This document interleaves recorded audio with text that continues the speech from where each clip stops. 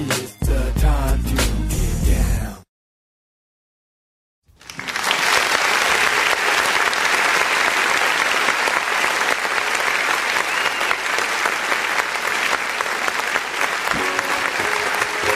Good morning. Wake up, it's a brand new day. Let's get down on the good news train. Have your morning coffee with Mario every Monday. Get the 311 before the morning's done. Laugh until you cry. You can always rely on morning coffee with Mario every Monday. Morning coffee with Mario. Yeah. Sorry for the delay.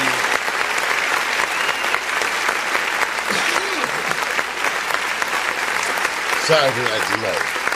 You know, some days, well, one of the good things about PiXX Stereo TV is that we use the same equipment as you do.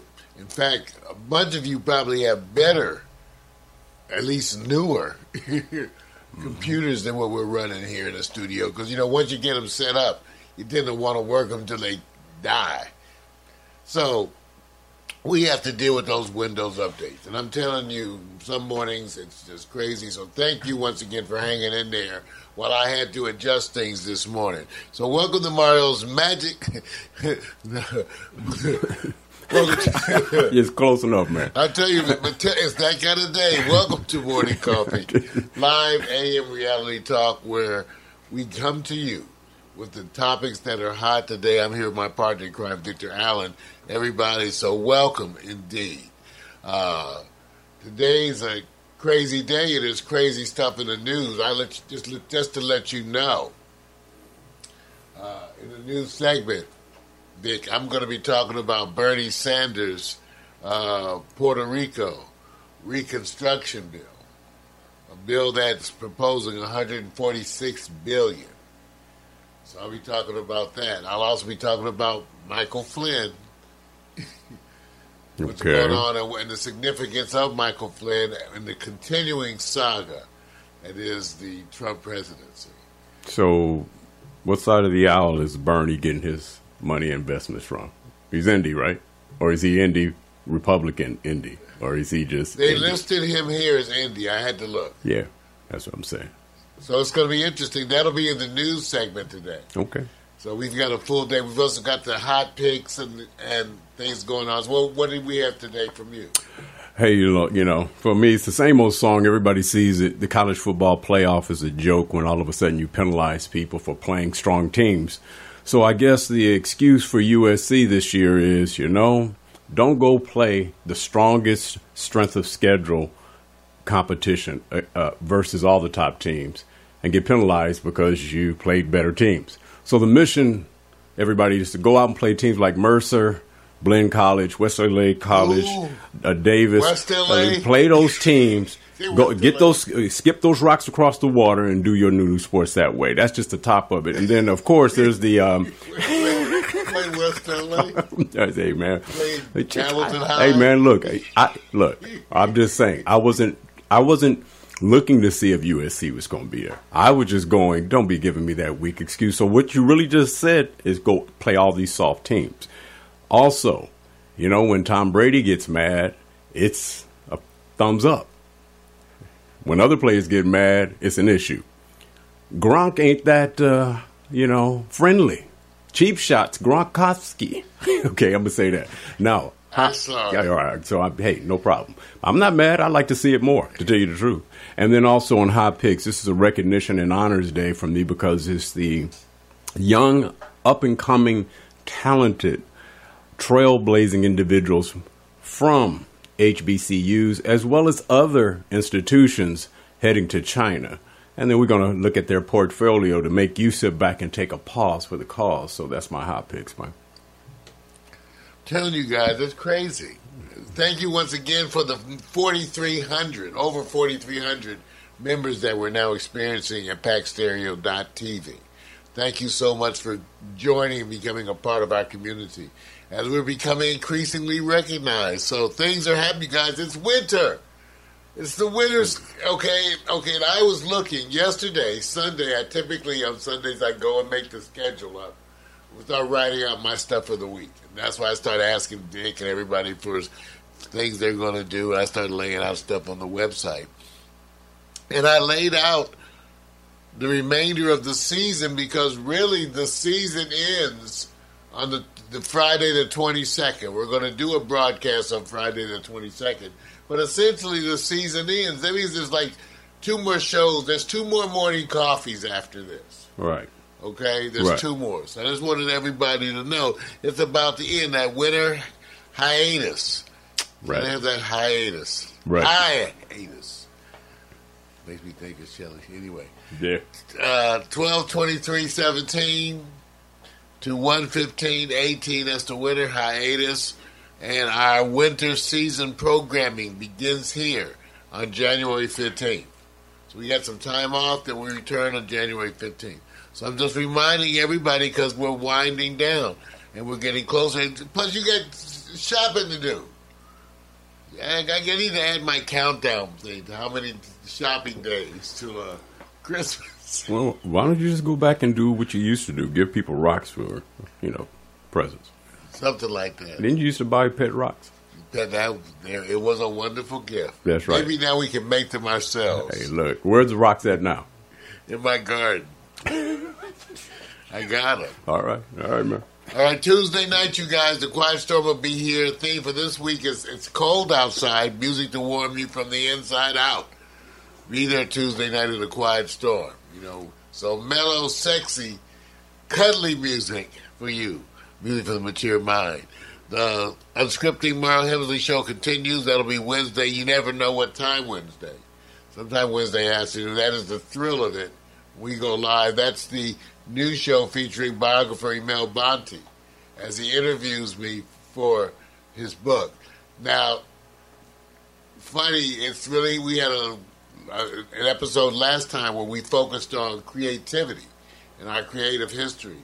And that was kind of interesting because we got a chance to talk about the process of writing songs, doing songs. And so if you want to go take a look at the latest, it's already up there. Unscripting Marl Hemsley, hosted by Emel Bonte. It's up there. You can take a look.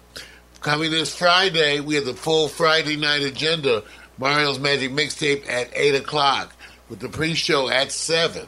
And for the Magic Mixtape, the theme is music classics for a jazzy holiday season. What I've gone and done is got a playlist of the hot jazz holiday songs.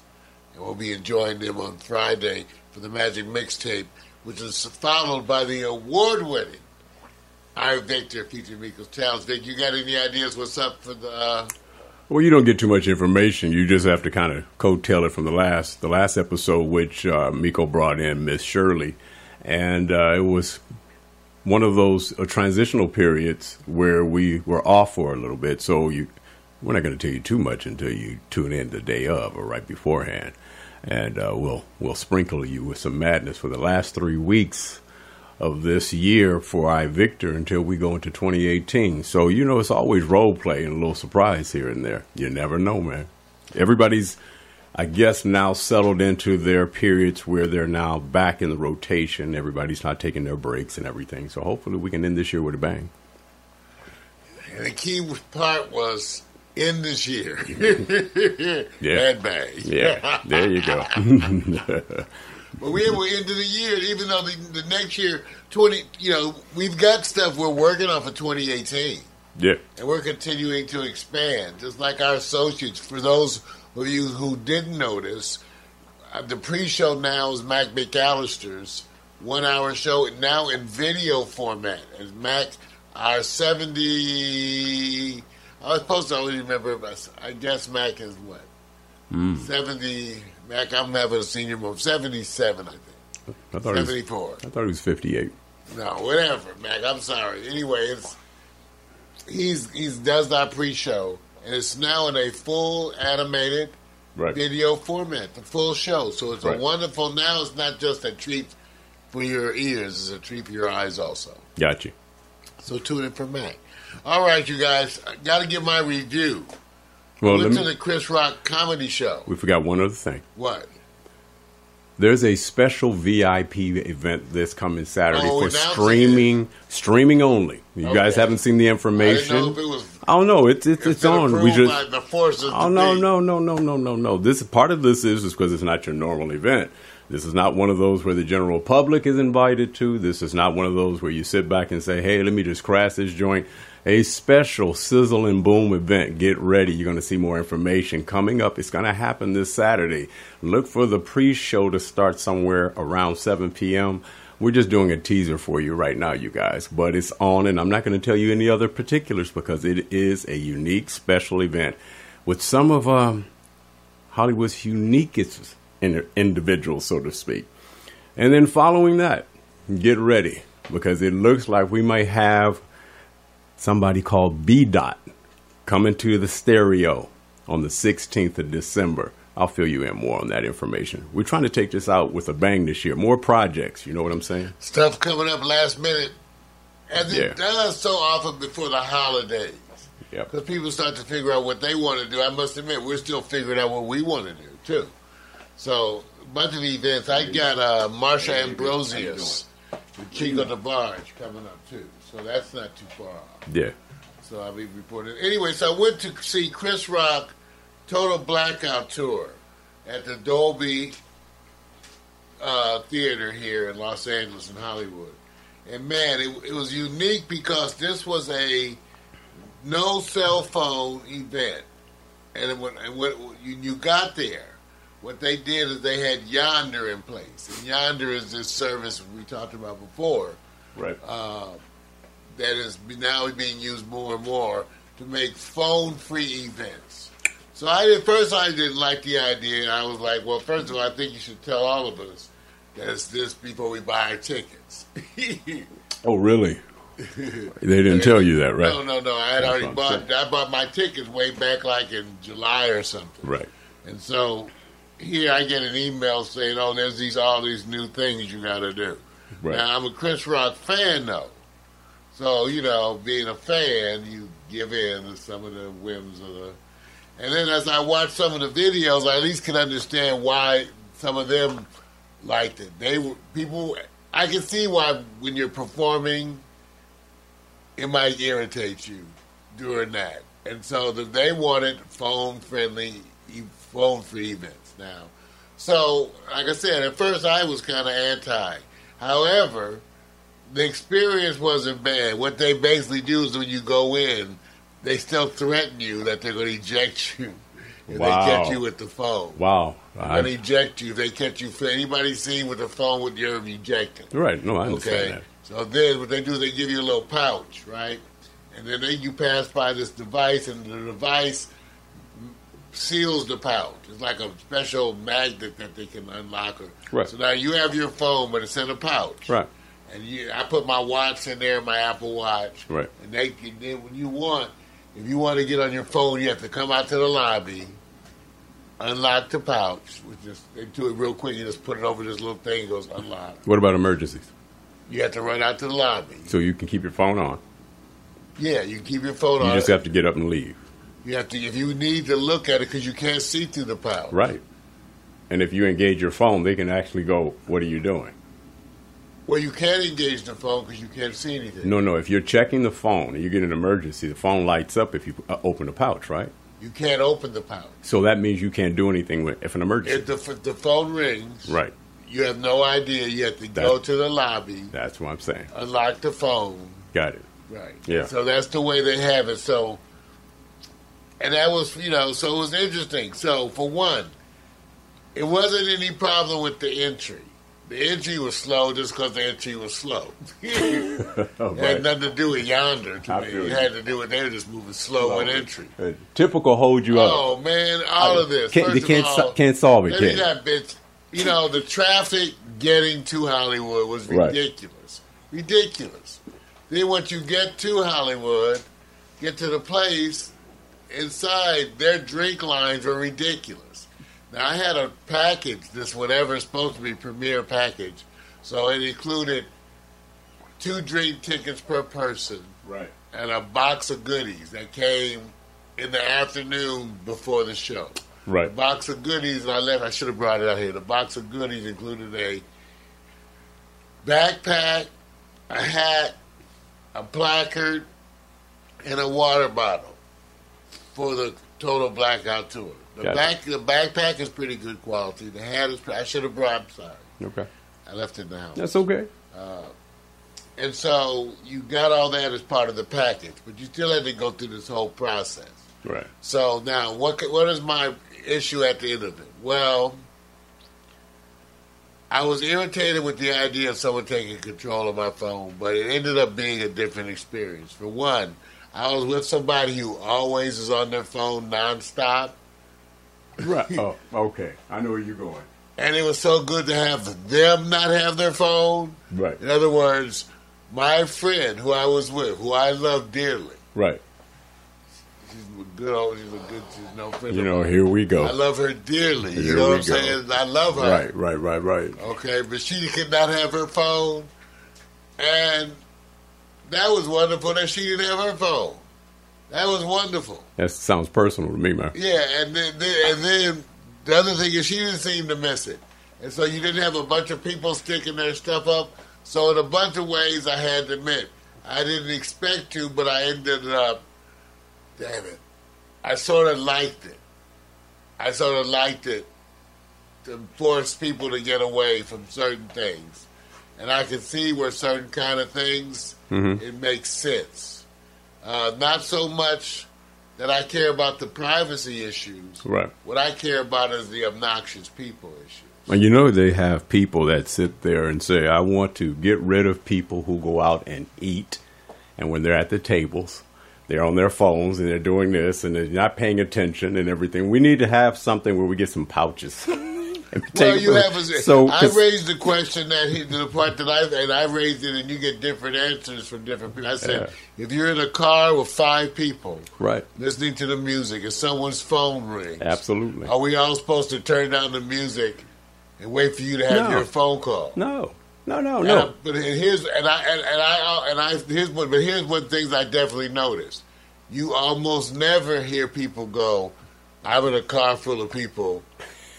Call you later. Right. They want to keep talking. For some reason, you never hear them say that. Right. And I always go like, what was critical about that phone call that you really couldn't miss? Right. The point is, most of them you can miss and should miss. Well, I think the driver runs the game.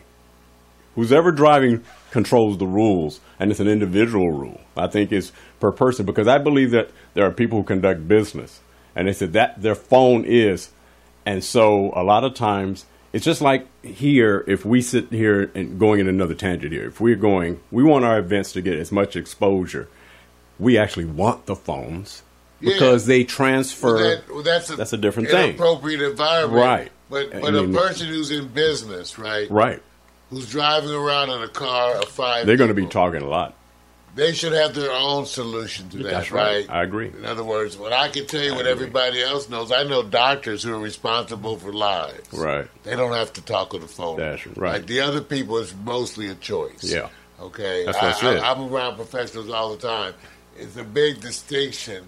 It's just that they feel that they want to do their business. Right. While everybody else waits. That's right. all it is. You just got people who, there's a group, you know who this group is, who loves for you to hear their conversations. They want you to hear it. Well, that's the part I didn't That's miss. totally different, See, that's the part where in other words, they want you to hear it. I didn't mind so much people shooting video at the concerts. Right. But I really would get irritated with people with phone calls and talking and all that. Right. So I'm glad they couldn't do that. Right. Because you can say etiquette, but you can say etiquette. So I don't know. So Mario's opinion is that even though you may hate the Yonder service, I hate the idea of the Yonder service, but I have to admit I actually ended up enjoying it, and it was not a pain in the ass. And whatever. What is that saying? Because let me tell you why it's not. First of all, let me give you the reason. Let me talk to my people back here, too, so you can understand why he's not. First of all, he ain't in his 20s anymore, all right? He ain't 18, 19. He ain't that. So all the reasons in the world. So I'm talking to my people back here. So you guys understand, I'm literally talking to my social media flow here. If Mario was, and we could roll back and give them these phones when we're like 18, 19, 20, 22, 23, they'll be looking at them going like, what? You'll be sitting back going, what? Oh, you crazy. Totally different. You're just you're on the other side of the pyramid. Right, well, it's just I want you to have the phone is how you use it. Okay, imagine this. Okay, because we're old school.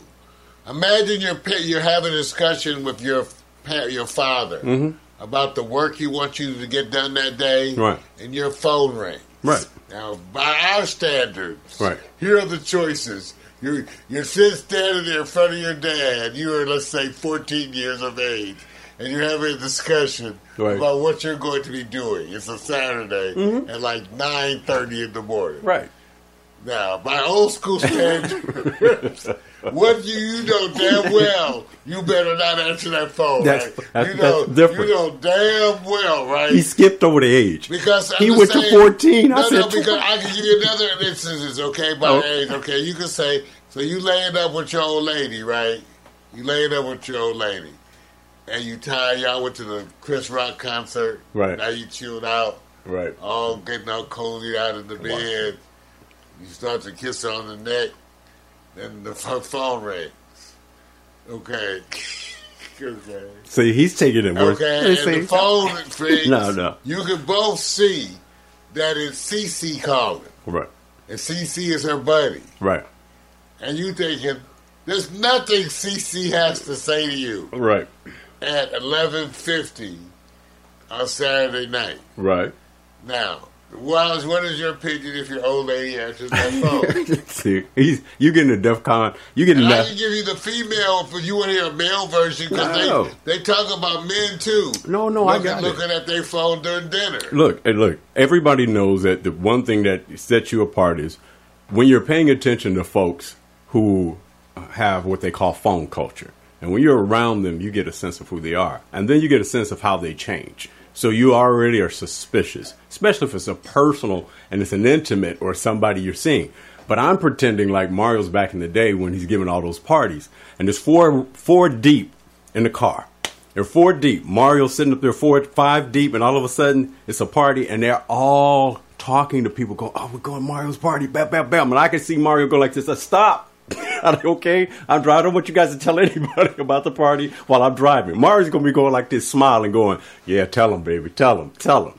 It's all depends. It is. It's all depends, man. Right. I agree. And that's the part that's to be defined. Hey, I remember being in the car playing music and the girl going, I can't hear you. I said, well, speak up. See, that's what I'm saying. I'll speak up. Right. Music is... I wasn't turning down my music, so I was being an asshole. And I'm telling you... I was like, it wasn't even that loud. I was like, it ain't even that loud. Most people... The conversations in the car are nowhere compared to how loud music is and the type of music. That's always dominated people. But some people get you in the car and they just want you to go, you about to hear my sound system. And they play their music because they want you to hear it. You know, they say, sounds good, don't it? And then they start talking to you and you can barely hear them. Why? Because you're going, you're the passenger. I run this bitch, right? So I'm just saying, phones are not the beginning. Music has been always, and people tolerate it and found a way around it. Phones are just a different thing. Well, it depends. I guess, well, and the immediate issue was whether or not you would, how you feel about someone taking your phone. Well, they actually don't take your phone. That's the other thing. Since they give you the pouch, they just have you put the phone in the pouch, right? Then they lock it. Right. They hand you the pouch. So the phone is always... So that's part of their whole No, I got you. thing. They still want you to have control. Yeah, the only thing they're saying... Semblance of control. Right, it's a semblance, and they say, look, if something happens, it'll only take you about 30 seconds to address it. If you walk fast, don't interrupt people. Right, because you can run right out to the lobby. They're right there. When you first get to the lobby, all you do is go stick a little thing and it'll lock. Right. You can pull your phone out. It all depends. You can call them back in a couple of minutes. Yeah. You actually have to talk. Yeah. Or, you can run outside and instead of see that it was not your babysitter, right. It was CC again. CC. Right. I feel you, man. All right, here's the latest Hot Picks slideshow animation. By Hot Picks, I mean that it represents the accumulated photos since the recent session. We gather a lot of photos here at PiXX TV, and I get the distinct pleasure to assort those into a slideshow animation. Most of them featuring the exquisite work of my partner right here, Victor Allen. But when you see Victor in the pictures, it's usually being shot by Miko or myself. Doing a grand job, man. Grand job. Take a look and a listen, and we'll be right back.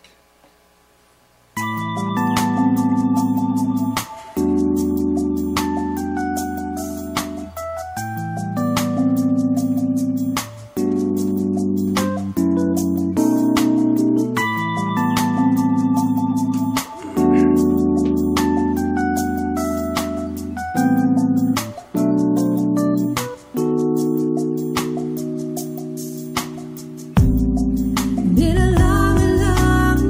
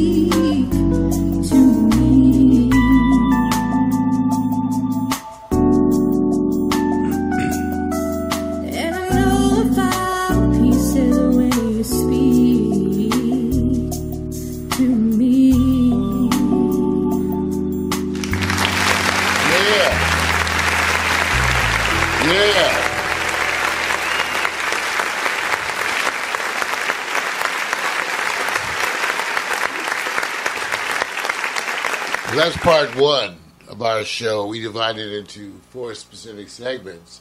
First one being our welcoming monologue. And now coming up part 2, which is schmoozing, good news, bad news, and the other shit, and marijuana for dummies. So are you ready for some news? I hear the crickets. Cricket. Yeah, maybe. Ladies and gentlemen, it's that time. The special time. Happy time, like the time this morning in the shower. It's time for the good news, the bad news, and the other shit. Welcome. Good news, bad news, and the other shit. You know, let me remind you, as I often have to remind myself, it's never as bad as it seems. But the other part to that is that it's never as good as it seems either. So they're both very relevant. You need to keep that clear, you know. So when it seems wonderful, it's usually not totally wonderful.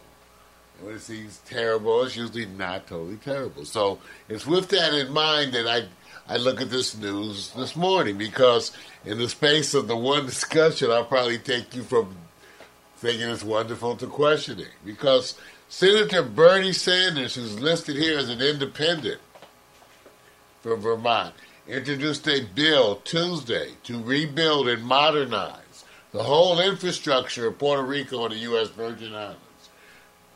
It's worth $146 billion. And I quote, "The Puerto Rico and the U.S. Virgin Islands Equitable Rebuild Act of 2017 would transform the U.S. territory's energy, housing, education, agriculture, transportation, and healthcare systems, addressing problems that have bedeviled the islands since long before 2 massive hurricanes." Well, this is according to the Huffington Post. Now, according to the Post, too, and I got a few other articles to back it up, the bill's $62 billion to the governments of Puerto Rico, Vic, and the U.S. Virgin Islands, $27 billion for infrastructure, and $51 billion. And the whole thing is that they were going to modernize it. Like, why go back to a grid, for example, that's the same storms? Why not do something different, become sustainable, energy efficient? And that's what they're looking at doing. According to the plan, it would involve modernizing, to a large extent, right, the Puerto Rican infrastructure. So let me making it available to use some of this. Now the problem with, and so that looks good, right? And by the way,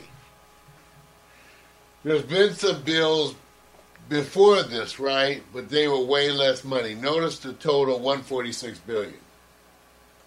What do you think? You want my real opinion, or you want me to fake it? Yeah, with the real opinion. Want the real? Okay. I don't blame Bernie for doing what he's doing, but you and I know that there's about a snowball's chance in hell that goes through, right? Okay. See, Vic, so there's the wisdom of my friend, right? Because they already blocked a bill that was only $36.5 billion. Yeah. That was in October. Right. That would set aside $5 billion in loans. Right. Hey, look. So it doesn't look like the bill has a strong future. You know, but it's just bad. It's just bad. So we get to see. We get to see what happens. Like I was very happy to see that he was introducing it. Right. And then when I was looking at the surrounding situation, I came to sort of the same conclusion that you did. They're not going to pass that. No, but it looks good on his resume to say, look, I proposed this, right? And when you're proposing it, I always say, well, what's the chances are and who's all behind it? And like I said, that's what I asked you. I said, is he Andy?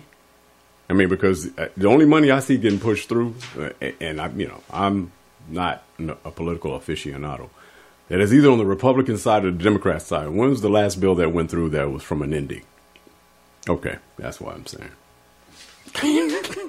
That's what I'm saying, man. Well, you have to have some co-authors like Mitch McConnell. Oh, jeez. That's Geez for all of you guys who think I might be saying Jesus. Okay, I'm not saying. and there are people who are writing really good things about the bill. That's because of the fact that it would really be efficient, right? Attempt to do things a new way. Who's he gonna pitch it to? See, I'm only saying with. Is this not? Isn't it, Mario? This is timing. You say, when is the best time to propose something? He's got some Democratic co-sponsors. This one is Kristen Gillibrand from New York, Democrat of New York, one of the bill's co-sponsors. Mm-hmm. Okay. I'm not. Look. Big saying, don't even think about it. No. What I'm saying. Okay, so here we're reporting that we are very happy that Bernie Sanders is proposing this massive Puerto Rico and Virgin Islands reconstruction bill, and then Big totally brings us back to earth, saying that he doesn't think it's going to work. Yeah. Okay, let me tell you something. Okay. All right, how about this, Vic? Bodine, I don't know this place. Bodine, I think it's Bowdoin. Okay. College is inviting a limited number, they won't say what number, a limited number of students to enroll in spring semester from Puerto Rico and the Virgin Islands. And they're going to cover their tuition, room and board, books, winter clothing costs, and transportation to the campus. Very good. Now, isn't that wonderful? Hey, all day. That one, I got it. Hey, man. I'm all. At least no matter what it is, I wasn't trying to. I'm just saying, at least they're giving something. Either one would be good, right? Either one. Right. And they're going to be invited. They don't want to be held down. They're going to see how it goes. I don't blame you. I don't blame you at all. But at least they have the right attitude. They're going to try and see what they can handle. And giving some students to come over from the Virgin Islands and Puerto Rico. All right. These are the things that I thought were most interesting. Now, the other article that came out was that the U.S. Army has been awarded a contract to support the critically needed temporary electricity. It's an $860 million deal, announced last week by the Department of Defense. It came after Puerto Rico Governor Ricardo Rossello asked Congress for $94 billion, and after that they gave him $860 billion. Okay, that's so he asked for $94 billion, and they gave him less than $1 billion. Isn't that? But they always say you shoot high. You're going 60% of the island still does not have electricity. Over 2 months. Over 2 months. I'm gonna let you. I'm gonna let you go with that. I'll let you know. Yeah. Contracts are going out. Some folks are going to get paid. Let's see where they actually get some electricity. Yeah, Mario. I'm saying this. That there are people. I'm only saying this. You ever heard of, when people go hey, this is my block. I run this. This is my community. This is my county. And then emergency comes. And then you don't have all those resources. And now you need to take a step back and go, oh, yeah, let me see if I can back up. I didn't prepare for this because I want autonomy. I want to run it our way. I want it my way. I don't know what the answer is, man. I don't know if these provinces are going, I'm not saying dictatorial. I'm just saying you covet. They say you'd rather own a little bit totally outright than to subordinate yourself to some place that makes you look like you own very little. They're not preparing for emergencies. So at this time, is karma a bitch? Karma is a all right, that's all I'm saying. Mofo. Yeah, that's all I'm saying, man. And a mofo. All right. Well, like we said, good news, bad news, and other shit. We're going to keep you updated throughout the holidays. In other words, I'm committed to that, you guys. I'm going to try to not make it every week a total bummer. It is a bummer. But it is a kind of a bummer. Yeah. But within the good news and bad news, I'm going to make sure that we stay updated about what's happening. I'm going to go look at Texas and Florida, too. It's just a matter of time. I get worn out and burnt out after I look at Puerto Rico on the first islands. And then I'm like, I'm not an investigative reporter. Right. But I'm planning to go look at Texas and Florida just to give you guys the update. Just go look, because there's stuff out there. And let's see how it's going out there for the other people involved in the recovery. Right.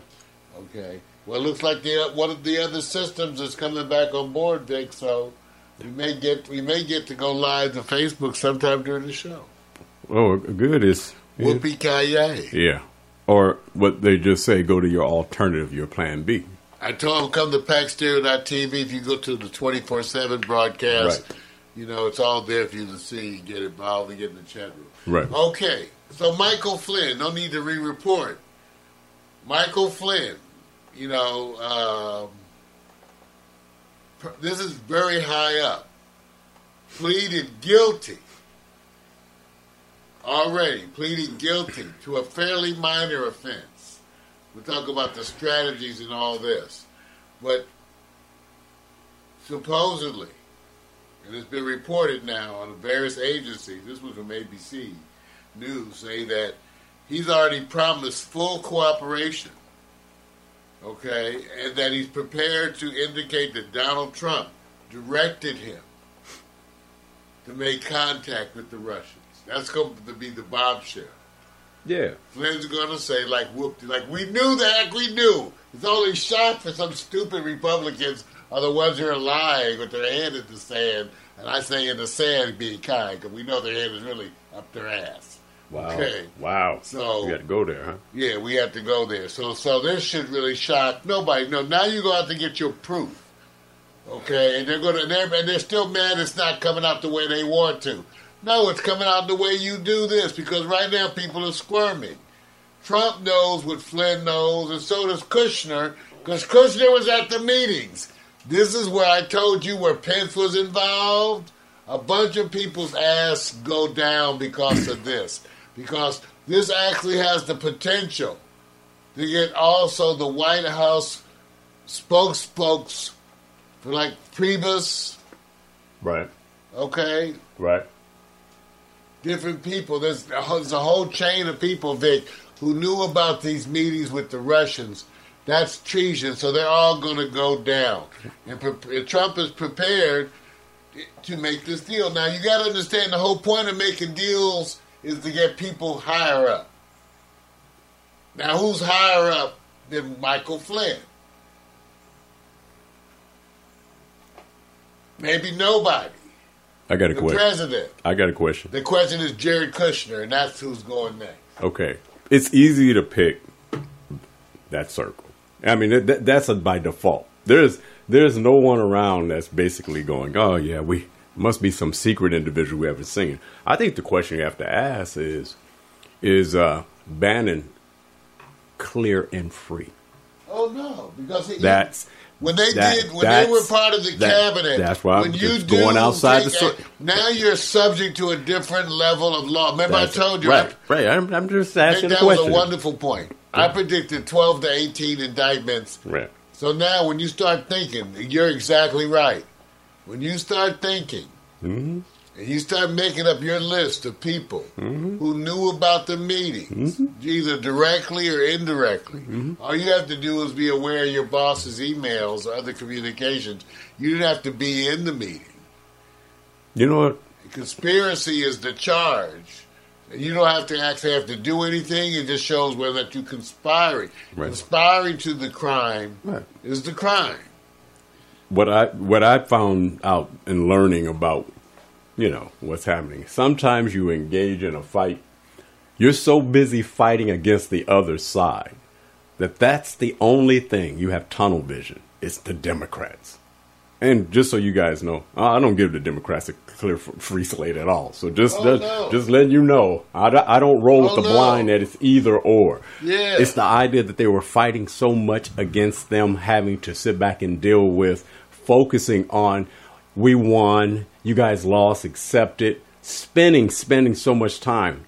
But everybody knows. Do you know how many people were in that office got to walk into the White House and say, I'm around this table of the 10 most powerful men and women? And now do you act? Wait a minute. To jail. Do you act different? No, Mario, I'm serious. That's like going from a community church, and you're just part of the committee, totally. And then you're in a room where you have the ultimate power.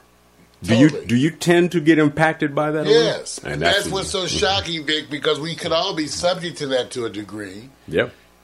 But it's when you realize later on that just being there on record to hear someone speak stupidly makes you liable for as a criminal offense. Now you come off as a quote-unquote conspirator. Right. So, and you may feel like I didn't do anything.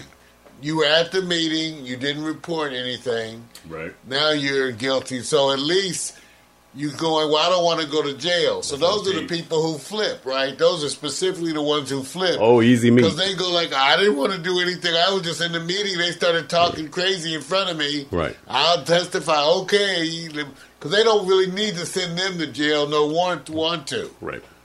But people are going to flip. Don't worry. Jared Kushner, the people who were involved indirectly with the discussion of the back channel, even the fact that some of these things, Sessions is going to be on record as knowing about and advising not to do. This is what's going to be funny. Sessions is going to be on record as advising them to not do things. Right. But the fact that he knew about it makes him a conspirator. Let me say this, and nobody's bringing this up because they can't prove it. Out of that whole group, and I'll just talk about the Trump group and its affiliates, associates, its leadership is more.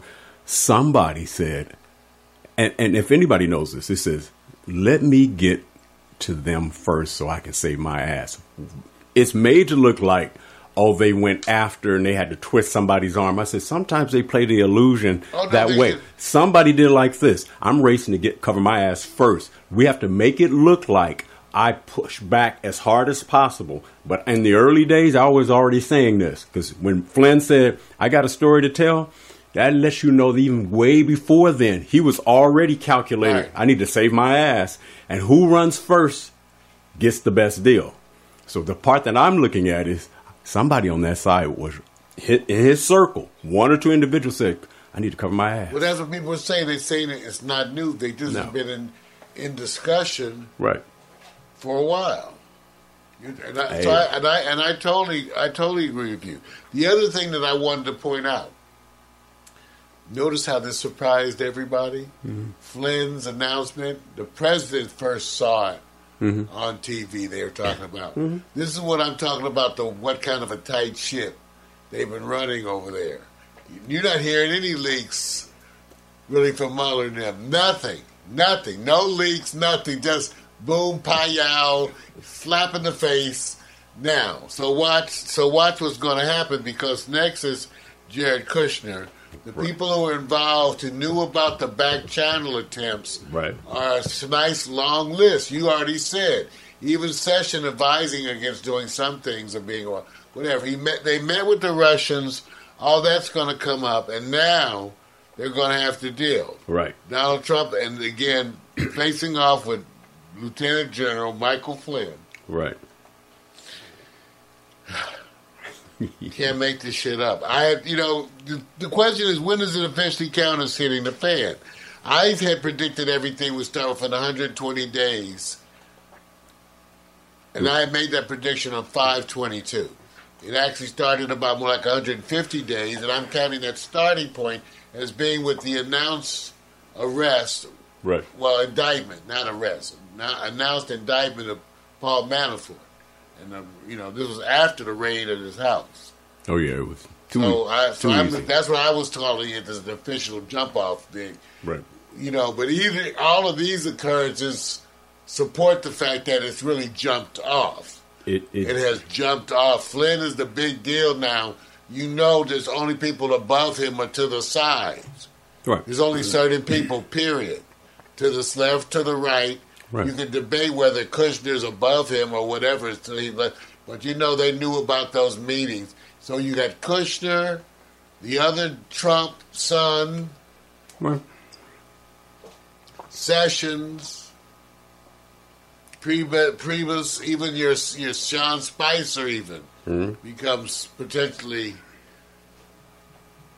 affected by this. I sit there and just go like this. You're taught this.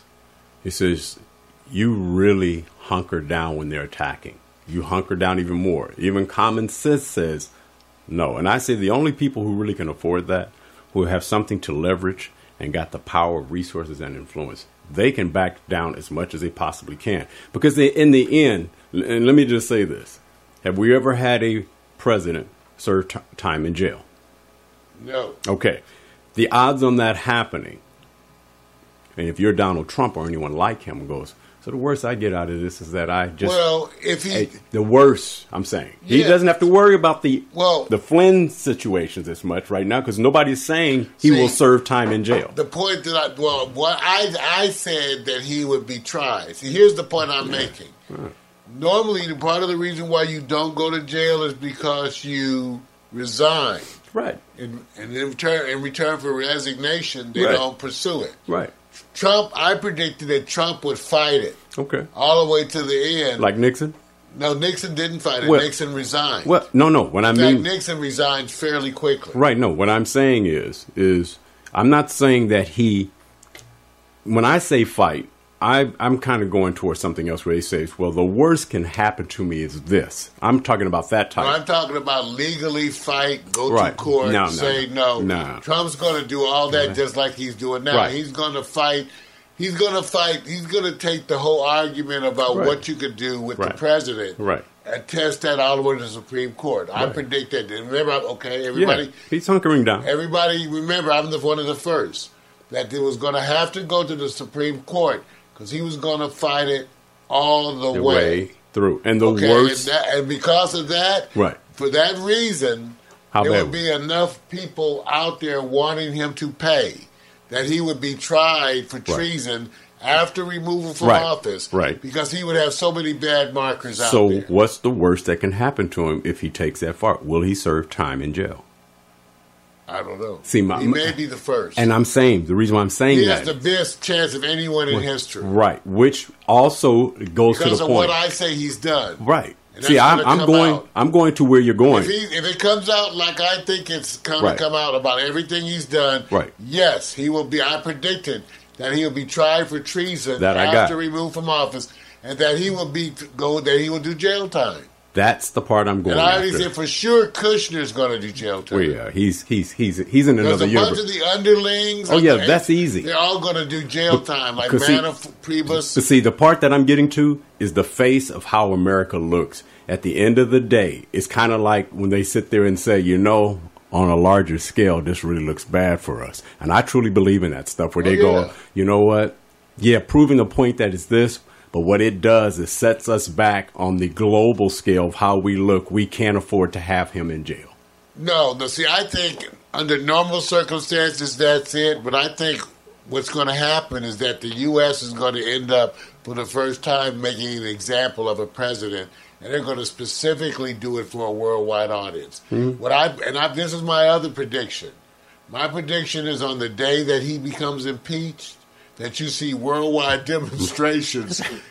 Oh, yeah, to some that's of the- easy. So all of the stuff that you're going to see has to do with the worldwide audience who's going to look closely Right. to see how America handles an incompetent, evil president who breaks the law. And I'm predicting that because it is already being defined as such, Right. that you're going to get something different than the usual outcome. And and let me correct myself. There's jail for other people, and there's rest homes for other people. So Well, jail for him is Right. not going to be Even the if same. you have him in that whatever, Right. because he's Yeah. I'm even have him in any form of custody will be historical Right. precedent. Absolutely. But Vic, remember, my point was this. I'm with you. It never would have happened, except you're going to have someone who's going to be so arrogant as to fight it in the stupidest way. Right. He's going to do every stupid thing that makes him have to go to jail. Because the odds are they're going to say this. If somebody be trying not to send him to jail. Right. There's someone sitting up here saying this. Here's the worst case scenario. Jail. If this happens. If you're incarcerated, it won't be like jail for other people. Right. It'll be like an island getaway. And if I'm sitting there thinking like you, I'm going, so the worst can happen is this. And they'll come out and still jail. It's still jail, right. Still jail. Yeah. Pardons. One of the things that Mueller has done so creatively that I'm going to remind you of is that they've already coordinated with a bunch of the attorney generals around the country. Right. For example, the state of New York is going to indict these same folks. Those are not pardonable by the president. Right. Nope. So they're making sure that they have charges, coordinated charges on a state level and a federal level. This is unprecedented. I know. Wait a minute. So to make sure that the president can't pardon, he can pardon him, but he can't pardon him in the state of New York. He has his friend. He has Moore in Alabama. He says, look, I'm going to endorse you now, man. He has his friend now. And he has his attorney who said, he didn't send that tweet, I sent that tweet. He said, this is that part where they're going. That was so ridiculous. That, to me, I told you. They lie for money. They had to sit there and go like this. Do you know you just set your own self up? One of us have to take the sword. What's the worst can happen? I sent the tweet. I've always said that he wasn't typing the tweets. To me, no, not at all. But the grammar was too good. Yes, that's why I said this is one of those where we forgot about that, didn't you? You did say that, right? Yeah, okay, I sent the tweet. I love it, man. I sent it. Ladies and gentlemen, that's the good news. The bad news. And the other shit. Flynn.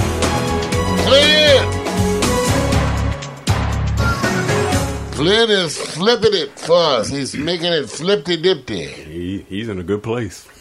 He's in a good place. He's making it flippy-dipty. Hey, man. We'll be right back. Get into some sports.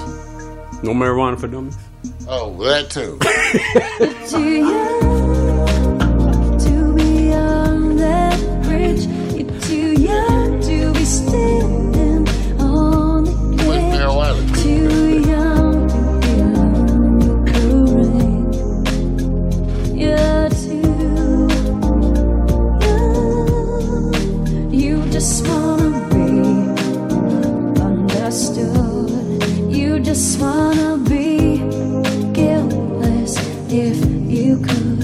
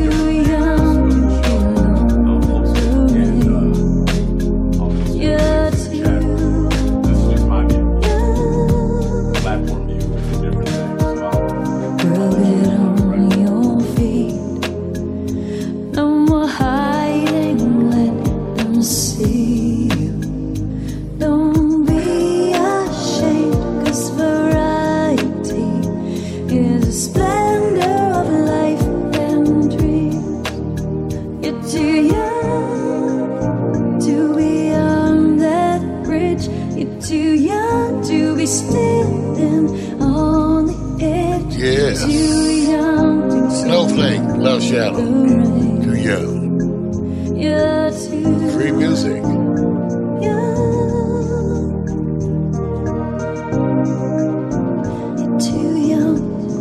Same sound about heat.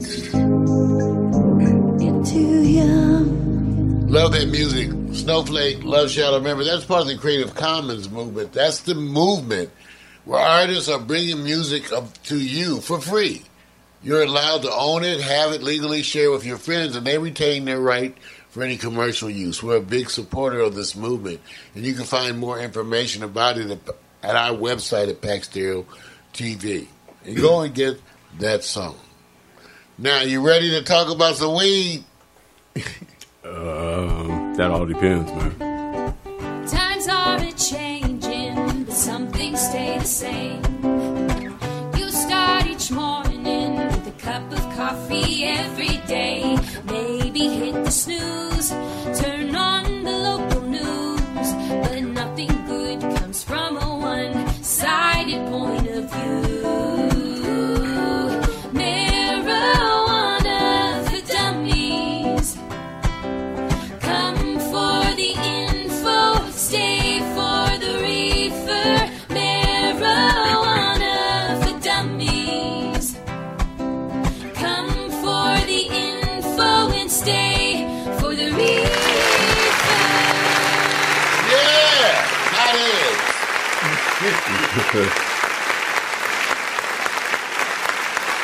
All right, all you weed smokers. You know, I love it. I love cannabis. What can I say? Help me get me through medical school and shit. I'm telling you. You gotta have it. It helps you to just dealing with the stresses. So that's what I love about this show when I was first trying to think about what to do. It's my partner in crime, Victor Allen over there, who told me, you know, it's empowerment.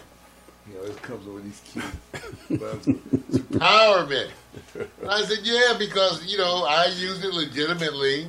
Medical marijuana to deal with my spinal stenosis and both shoulders that had to be repaired and all this mess. So it makes a lot of things better, easier to deal with. We talk about the ways to deal with stress. Now looking at post-traumatic stress disorder, which seems like a natural for marijuana to work. So we get to see all those things. But the big thing that everybody's talking about is that on January 1st, recreational marijuana hits here in California. Give it up. There you go. Recreational marijuana, January 1st.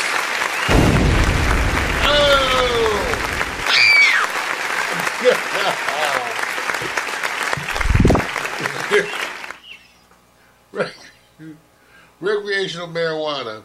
Now, I went looking for some articles about how things are going in preparation because I'm not trusting. I don't trust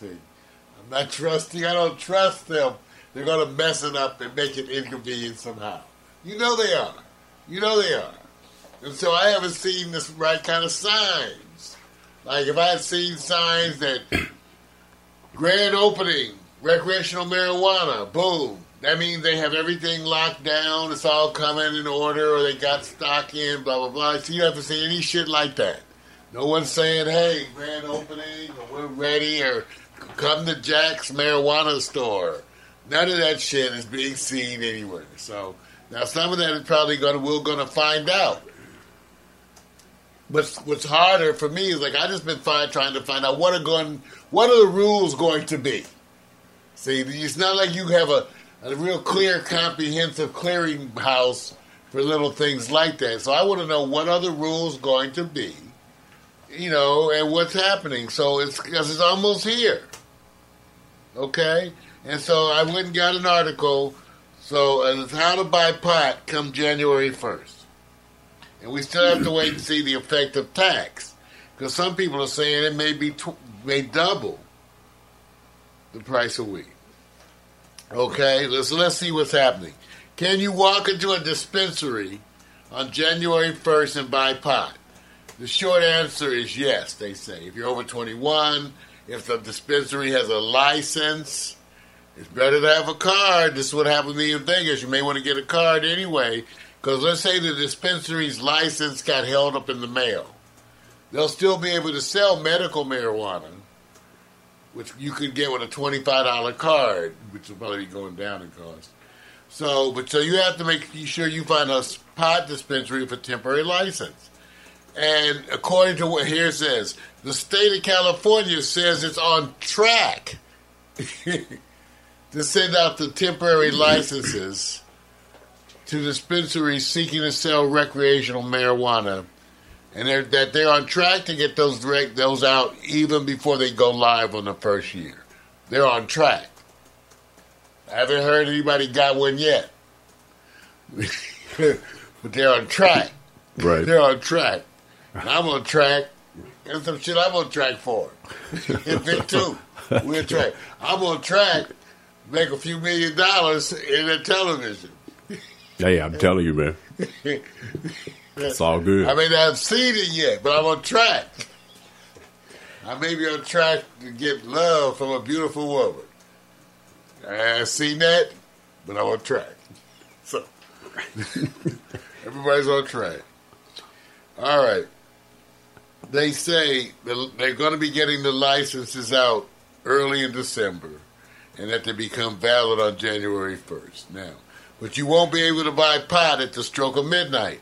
That's because they're only allowed to open from 6 a.m. and 10 p.m. Okay. I want y'all to know. Because you don't have to have anything. You're supposed to be able to walk in and get some weed. Yeah, I read over all the do's and don'ts of that.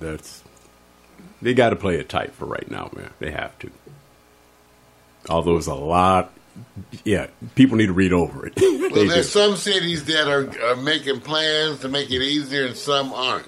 Right. Like Desert Hot Springs has been nicknamed Desert Pot Springs. Right. Because it has a hearty acceptance of marijuana businesses. Right. So they're going to have a pot-friendly spa, all that kind of stuff. Okay. In Desert Hot Springs. Oakland too. Right. They have made rules ahead of time. Now, other cities don't do it. San Jose holding back a little bit in Sacramento. Right. But, now here's this. A big issue has been, especially in Nevada, where can you smoke? Once you go buy this recreational pot, you can't smoke. You can't smoke pot anywhere you can't smoke a cigarette, first of all. You got that? So you can't smoke pot anywhere you can't smoke a cigarette. You can't smoke in indoor workplaces, including bars. You can check with your landlord to see if you can smoke at home. Ooh. You can't smoke in your cars. Using the drug in a moving vehicle or having an open bag in the car are both illegal. Right. Okay, but the still issue is coming about as marijuana lounges. Right. Where people are planning. Okay. These places where you can go and enjoy. They have a web directive for that, right? No, not really. Not totally, no. So this was a link just from somebody else providing you the... Oh, no, there's weed. There's a number of sites that I use, like Marijuana News. You can just search. There's a bunch of them. Okay. And usually I look to see which articles are carried on multiples. I can tell you... A lot of the articles are kind of, I know what I think one of the easiest methods to get across the do's and don'ts is how they do with all these commercials in the insurance industry and places, like health, wellness, and all that. My prediction is trying to figure out who's going to be the first commercial representative. Is it going to be a generic person we don't know? An actor, a singer, a jock, a politician that's going to advertise smoking marijuana as a come enjoy as opposed. Who's going to be the first face? Because somebody's stepping up. Some are trying, but they're not. Tommy Chong, they're trying. Official. Snoop is trying. Snoop has already been official. See, that's what I'm saying. So it's a branding issue for some of them, right? Right. Martha Stewart's even, known for. There's somebody who's going to do it. Okay, is it true that the biopharmaceutical industry reaps tremendous profits from us and have that background music. Like, I'm not going to call out any insurance agency, and the markup is ridiculous, and they make a lot of money, and they smooth it out. The same is going to happen here. It's about smoothing it out to make you feel angelic music in the background. There's somebody on the keyboards. Ah, okay. I just want to know who's going to be the first one to step up and go, you know, I smoke marijuana not just for the sake of it, but because, and you should learn more. Go to ... whatever. Who do you think is going to be first? Will it be a known person? Will it come from the field of acting? Will it come from a politician? Will it come from a jock, sports? Will it come from a community activist? It can't come from a jock. What'd you try? You got some people, their work community is making it hard for them. Right. So, who would you like to see it come from in those? A politician. Oh, Lord have mercy. Gloria Feinstein. See, hi, I'm dry as shit. But when I smoke a joint, I become the life of the party. I don't want it, man. No, man. No, not the last thing to do, not a politician. No. You don't want to see the president come out? Hell no. I don't want to see it. Okay. I can stand to see Barack Obama take a more liberal view. No. I understand. On legalizing marijuana. Name a politician right now that you can't wait and enjoy watching them as they do a commercial for anything. Chris Christie. No, I want to see him do a commercial for pie. For both pie and marijuana. How about this? Chris Christie doing a commercial for donuts and weed. When I get the munchies, I eat these donuts. I smoke these. What? Governor Chris? Okay. I'm just saying. Okay. It's true. A little over the top. Right. Well, I'm just saying. Did you ever see that, there'd be, commercials for men and having to wear pads, right? Or to get your penis hard. So why not? There be Viagra. Right. Viagra's on the side of NASCAR. Right. You got cars running the race and you go Viagra. Right. And you've had... Cialis. You had Tony, I can't remember, Baltimore Ravens, the lineman used to be. Oh, yeah. He did. Viragosa. I said... No, about using... the pads. Right. So I feel more convinced that he goes, look, I'm doing this because... Just because I'm this size, because I'm this big, it's still we all... Well, incontinence products are a big part. Right. We actually have to do that at a different show. Right. You like being depressed and shit. That'll make you smoke some weed. Everybody! Smoke some weed! Times are feel better. But some things stay the same.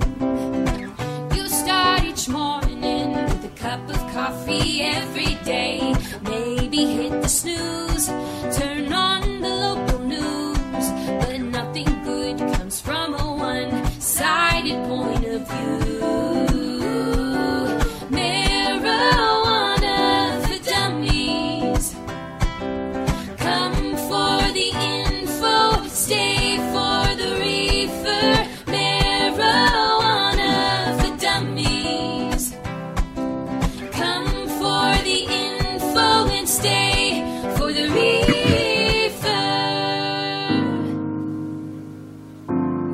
All right, we're coming right back with some sports.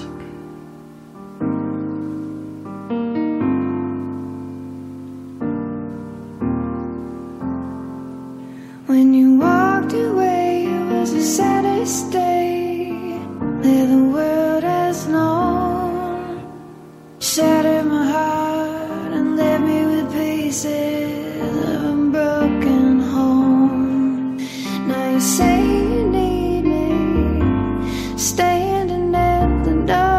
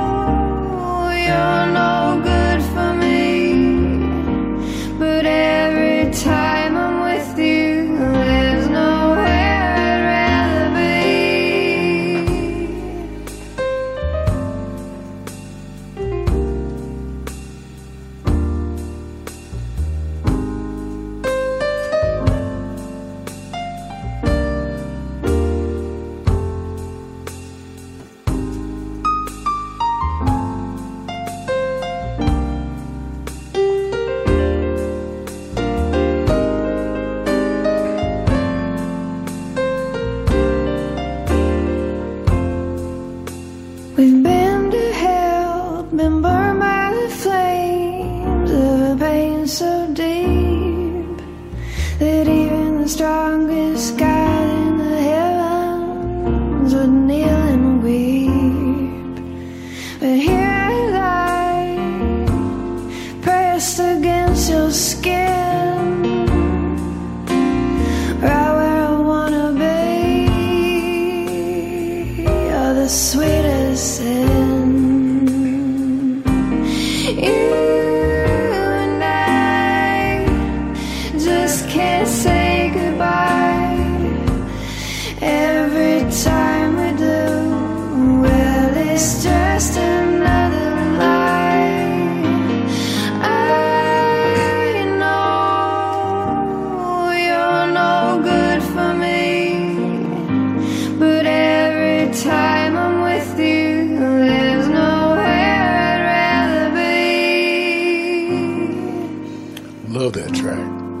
Drunk in a smoky bar, drinking an Imperial Porter mix. Laswell. Love that. Love that. Snowflake on vocals. Drunk in a smoky bar, drinking an Imperial Porter mix. Part of the Creative Commons movement, which means you can get it and have it for free, legally, and share it with your friends. Go and get it. Go to dig.ccmixter.org or go to PiXX Stereo and read up on the Creative Commons movement and our involvement in it too. Ready for some sports, you guys? Maybe. That's right, Victor Allen's into sports. A recurring segment of the Morning Cup with Mario show, written and directed by the bald-headed black man, Victor Allen. Unique fan base fuels sports, rub his head and make a wish. The man the ladies have nicknamed Sexual Chocolate. Hope you dressed appropriately. Sports bras and jock straps. Get ready now. Here. Big Bird. Oh. Yes.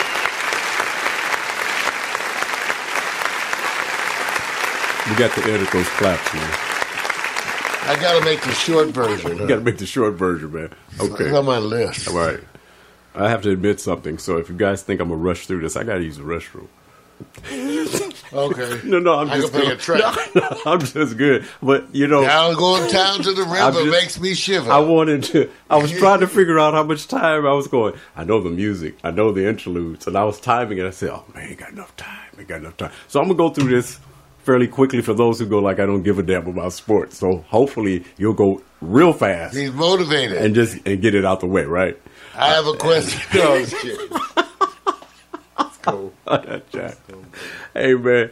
Hey, check it out, man. I was going to start off, man, because, you know, this is the weekend for the college football playoff stuff. And, you know, the first thing's going to happen, everybody's going to be territorial. They're going to sit back and lock down on who didn't get in and the whole thing. But I had to go to something else first because, you know, when you use the word patriot and you go New England, you know, first thing you think about, we do all things the right way. And it just so happens, man, on the same day, the number 1 and 2 brand identity outside of the coach on the Patriots happens to be Gronkowski, only followed, of course, only ahead of him is Tom Brady. So I'm tripping because I didn't know which story, man, to trip off on because I saw the cheap shot. You saw it too, right? So you saw the cheap shot. So for those who don't know about it, I got to read this little piece just to get you in it. And then you can understand. You know, against the Buffalo Bills, which they blew them out, I think 23-3 or something like that. Gronkowski lost his cool after Bills cornerback Tre'Davious White picked off a Tom Brady pass that was intended for the tight end. Wright ran ahead with the ball and was tackled down near the sideline. The play's over. But Gronk piled on. And when I say piled on, I would say it was huge. And my only thing was everybody got caught up in arms and said, oh, everybody thinks he's the good old boy, Tom. And I said to myself, I didn't see a problem as much with Rob because it just seems like he has to be tough because he was getting a bad shake. Everybody was, you know, he gets hit, he gets mauled over the whole time, and he just comes up. He's not afforded to sit back and get out of control. But, man, when you see when he sits back and spares Tre'Davious. I said, okay, that's wrong. But I'm not mad at him. I'm not mad because that's not the issue. The issue is Tom Brady was screaming at his coach like somebody had anger management issues. And for me, I said, I'm not knocking it. I'm going, I like to see more of that because he looks freaking crazy. He looks like a crazed man. And when I say this, I'm not going to even try to imitate. You know when somebody's talking to you and they're going like this, you're going like this. But you know when they're going 100 miles an hour, going like this, and doing like this. What is the first thing you think, Mario, if a woman was talking to you that way? Would you think, come on, man. I think get out of there. Wait a minute. Would you think, whoa. But if she performs well. What do you mean? Wait a minute. I'm not trying to go there. You got to compare it to the players. Yeah, I'm trying to compare. And even that invites questions. You're right, like right. A player, if the player performs Hey, well, look, it's a woman. What are they performing? Wait a Their minute. job. No. There we go. If she's performing to expectation, the deliverables is the woman in all things. That depends on what your expectation is. Does she get to give you the anger management, shaking your head, I'm pissed off at you? Well, that's always that comes into play these days. Right. More and more and the more it's a good thing it does. Right. So as much as I was looking at the Gronk thing, because I see that all the time, let me just say this. Most of the time, they're catching on film, it's the brothers that's doing it. Now, they get a rap for it. You got to stay under control. Gronk was out of control. I actually said I found that to be human. I'm glad he got out of control, man. I'm not excusing what he did because even though, everybody's going to say you are. No, I'm not. I'm saying right. I don't like the Patriots, and he's the only Patriot I really like. Right. So now, right. But let me say this: the guy pass interfered to me, pushed him off, got away with it. As they always do. So I just think he lost his temper. Yes, he did. And he didn't punch him, he dived on him. So I'd go like, all right. to me, what could have been worse? You could have jumped on him, right. bitch slapped him, right. Choked him out underneath the helmet. Right. There's a bunch of other stuff you could have done, okay? It's not that. So it's a Patriot me, thing. I go like, it was wrong. He lost his temper. I understand what led him to lose his temper. That doesn't excuse losing his temper. Right. So, but and I think that they should have a standard, a kind of a punishment. What they need is consistency. It's okay. And they set a standard now. It's okay. I think they have set a standard now, Vic, of suspension. Right. So keep to the standard. Now, here's my question. See, I don't have a problem with it because it kind of reminds me of the Shaq days when he was playing. He says, you get mauled, and if I decide to do something, it's exacerbated. My question is, do you think he'll get a suspension, fine, or both? And if he gets off light, is it because it's the Patriot way? I don't think he'll get off light, and I think that they're going to I think they're going to try very hard to be. Well, first of all, legally, because there's players. There's bargaining issues. Right. So for most of these things, believe it or not, they already have the punishment. There's a narrow range of flexibility, but as far as I understand, it is a standard. Because it's a contract issue, they're very specific about at least what can be done. That's correct. So there's only certain things they can, and we aren't privy. And he doesn't have a history. We might be shocked to find out what the most they can do is like 2 games. Yeah. And here's the thing. I'm just letting you know. He doesn't have a history. He doesn't have a history. I just fine him. I really don't know if it's worth a game suspension. Just fine him. 30 days. That's it. All right. That's it. So that's it. Send him home with the strap on. And let me just say, did you see Tom Brady? You see the video, dude? I heard about it. Go look at it. And then see if you come back going like this. He's worked with that guy for 12 years. That ain't got nothing to do with it, dude. Okay. And when you go see it. Should I look now? No, man, no. I'm just saying. Come back with your own opinion. I'm going, you can't go like this. He's the number one quarterback. Because you and I both know that. And this is true, whether it's deserving or not. They say, now, let it be just an average, player. And it's not a black thing. Everybody does. They're going to go like this. It says, that is disrespectful. I mean, the way you see him going at him, dude, you actually think he's the coach. belittling Well, as I say, but an that's the way assistant coach. life is, So, too, so I'm just saying, does he get everybody a pass? talks how bad it is, but it's the way it is. But it is the way it is raging, everywhere. It's raging Tom Brady, and I'm just saying. So, hey, that'd be it. Hey, man, I'm going over to the college football playoffs. Not that you have a dog in this race, man. It's cool. It's all good. I'm just a little tight there, buddy. right. No, that is for you guys are not going to see That's the print. remind you. No, that's for anyone that wants to see the bowl lineup, and you have to go. And That's how many bowls there are. that's right. There's a lot of bowls. Look at all these bowls. Right, guys. and I haven't even gotten to that point yet. Oh man, that's ridiculous. I know. Don't even go Like there. 40 bowls. See, he's already going ahead. What I'm trying to do is just get Mexico something bowl. out of the way here, which is bowl. this, and I'm gonna go at this. Heart of Dallas Bowl. I'm on the West Coast. It's kind of obvious that I'm gonna sit back and pull for the Pac-12 with somebody in there. I am not saying that USC deserves to be in there. I'm saying that when you place the argument that they didn't overwhelm anyone and that they actually had a loss here that wasn't that cool, I understand that. But when people start using a formula of strength of schedule that's in this formula, and then the committee comes out and says, well, and others say, well, you shouldn't have picked the schedule to play such tough teams. I said, so the message is this. So if I'm an institution and I said we need to go as undefeated as possible, let's go play these wonderful teams, not the tough schedule, because what they're saying is it's used in the formula that USC had out of the top 10 toughest schedule, strength of schedule. But that's what worked against them. They says, well, since you guys played that tough schedule and got 2 losses, it doesn't work for you. I said, oh, so what's the strength of schedule mean then? So on one hand, it's working for you because it's supposed to consider it. They did this with Wisconsin. Why they were never number one as an undefeated team, they kept saying, your strength of schedule was weak. I said, oh, so if that's the case, did they not, which one is more favorable? Play the easy teams, and then if you don't get the strength of schedule in your favor, you may only lose 1 or 2 spots. But if you play tough teams, that's not going to be considered. And if you lose them, that's your fault that you're playing them. And I'm going, that doesn't make any sense to me. And hearing the committee member turn around and use that formula for, say, Alabama to say it was a no-brainer with Alabama. If it was a no-brainer, then we didn't have to wait for Ohio State to beat Wisconsin. So what was the whole point? So the strength of schedule, the strength of the competition, the conference championship had nothing to do with it. Alabama basically got to sit there and go, you just heard your committee members sit back and say, hey, look, it didn't make any difference. It was a no-brainer.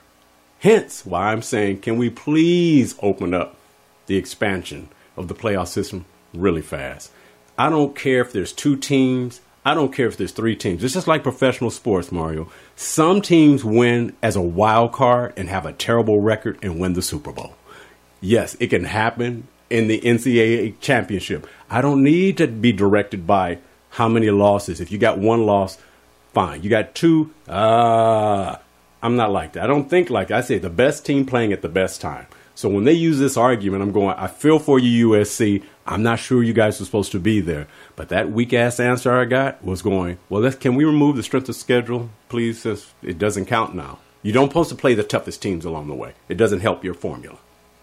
I think the problem is that when people have the issue with the system is that they don't have any other system usually that they can point to that worked. Right. In other words, before this, it's always been that coaches voted, right? Yeah, correct. So individually, coaches always cared about strength.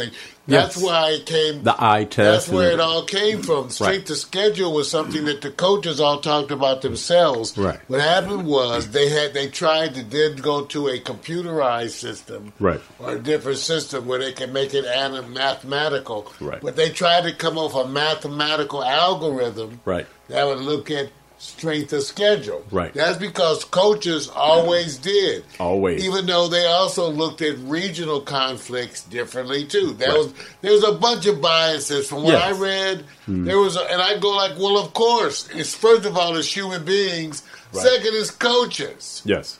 So they tended to have biases sometimes toward their own local people and sometimes against. Like sometimes they hated right. him so much, Right. they would never. So the problem is for me, I have no idea what works. I Right. don't know any idea what's. But if your point is to have more choices to go into the playoffs, Yeah. that's easy enough to do. Yeah, But I think you have to make a decision if you want it to be a coaching, a voting thing, Right. Just like some of the other stuff are sports writers, Right. Once you do that, it's automatically biased. I think so. I agree. So you just have to decide what you want and just kind of go with that. You know, it kind of reminds me a little bit in a different way. It's like watching the NFC versus the AFC as they have their interconference battles. The NFC is overwhelmingly having a lot of performing teams, and that's going to be the one where they say they got to go through the gauntlet. You know, you got to go through Seattle, LA, Philadelphia, you know, all these other teams that are competing at such a higher level.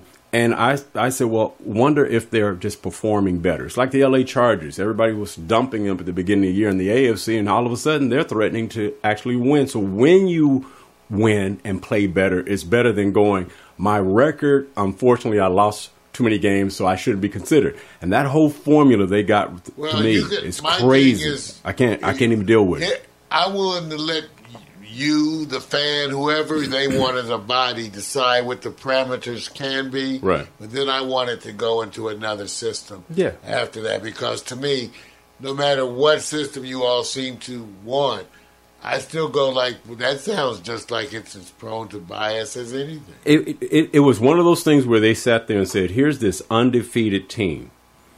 And I said, if the strength of schedule, Wisconsin, had they won, they would still say your strength of schedule wasn't that high, would got boosted up. You're automatically in the Final Four. You lose, you're out, period, because your strength of schedule was weak. So they're going, your one loss is different than Alabama. I understand Well, that. at least you can give me a mathematical. See, the reason why I prefer that, though, is that you can at least give me a mathematical number Right. that relates to your value of their strength of schedule. And they do have it. Without that, we're back in. See, to me, the alternative is just coaches voting. Right. And I go like, but that was never even close to logical. I know, I agree with you. I'm just I'd saying. rather have the machine taking in these things, and then Right. you could debate on how to fine-tune the machine. The only thing I'm saying is, because I know this is not perfect, if you use strength of schedule, then you should weight it heavier on the teams that's playing the tougher teams, because they are playing the tougher teams. Well, no, that's what the whole thing is. That's what that strength was of it. schedule is. Yeah. Even though, like I said, remember what they're trying to do. Yeah. They're trying to do something that may be essentially impossible, and you have to try to have a way to compare nationally Right. teams. Right. It's almost impossible. You could do the best job you can mathematically. Right. And that's why I said I'd at least rather have it be that Right. than the voting coaches. Right. Or find a way to have both or something. But I need the objective. And again, you can learn to evaluate strength of schedule mathematically. Right. At least you can come out with something that's consistent that you can debate about its equality across the system. Notice this.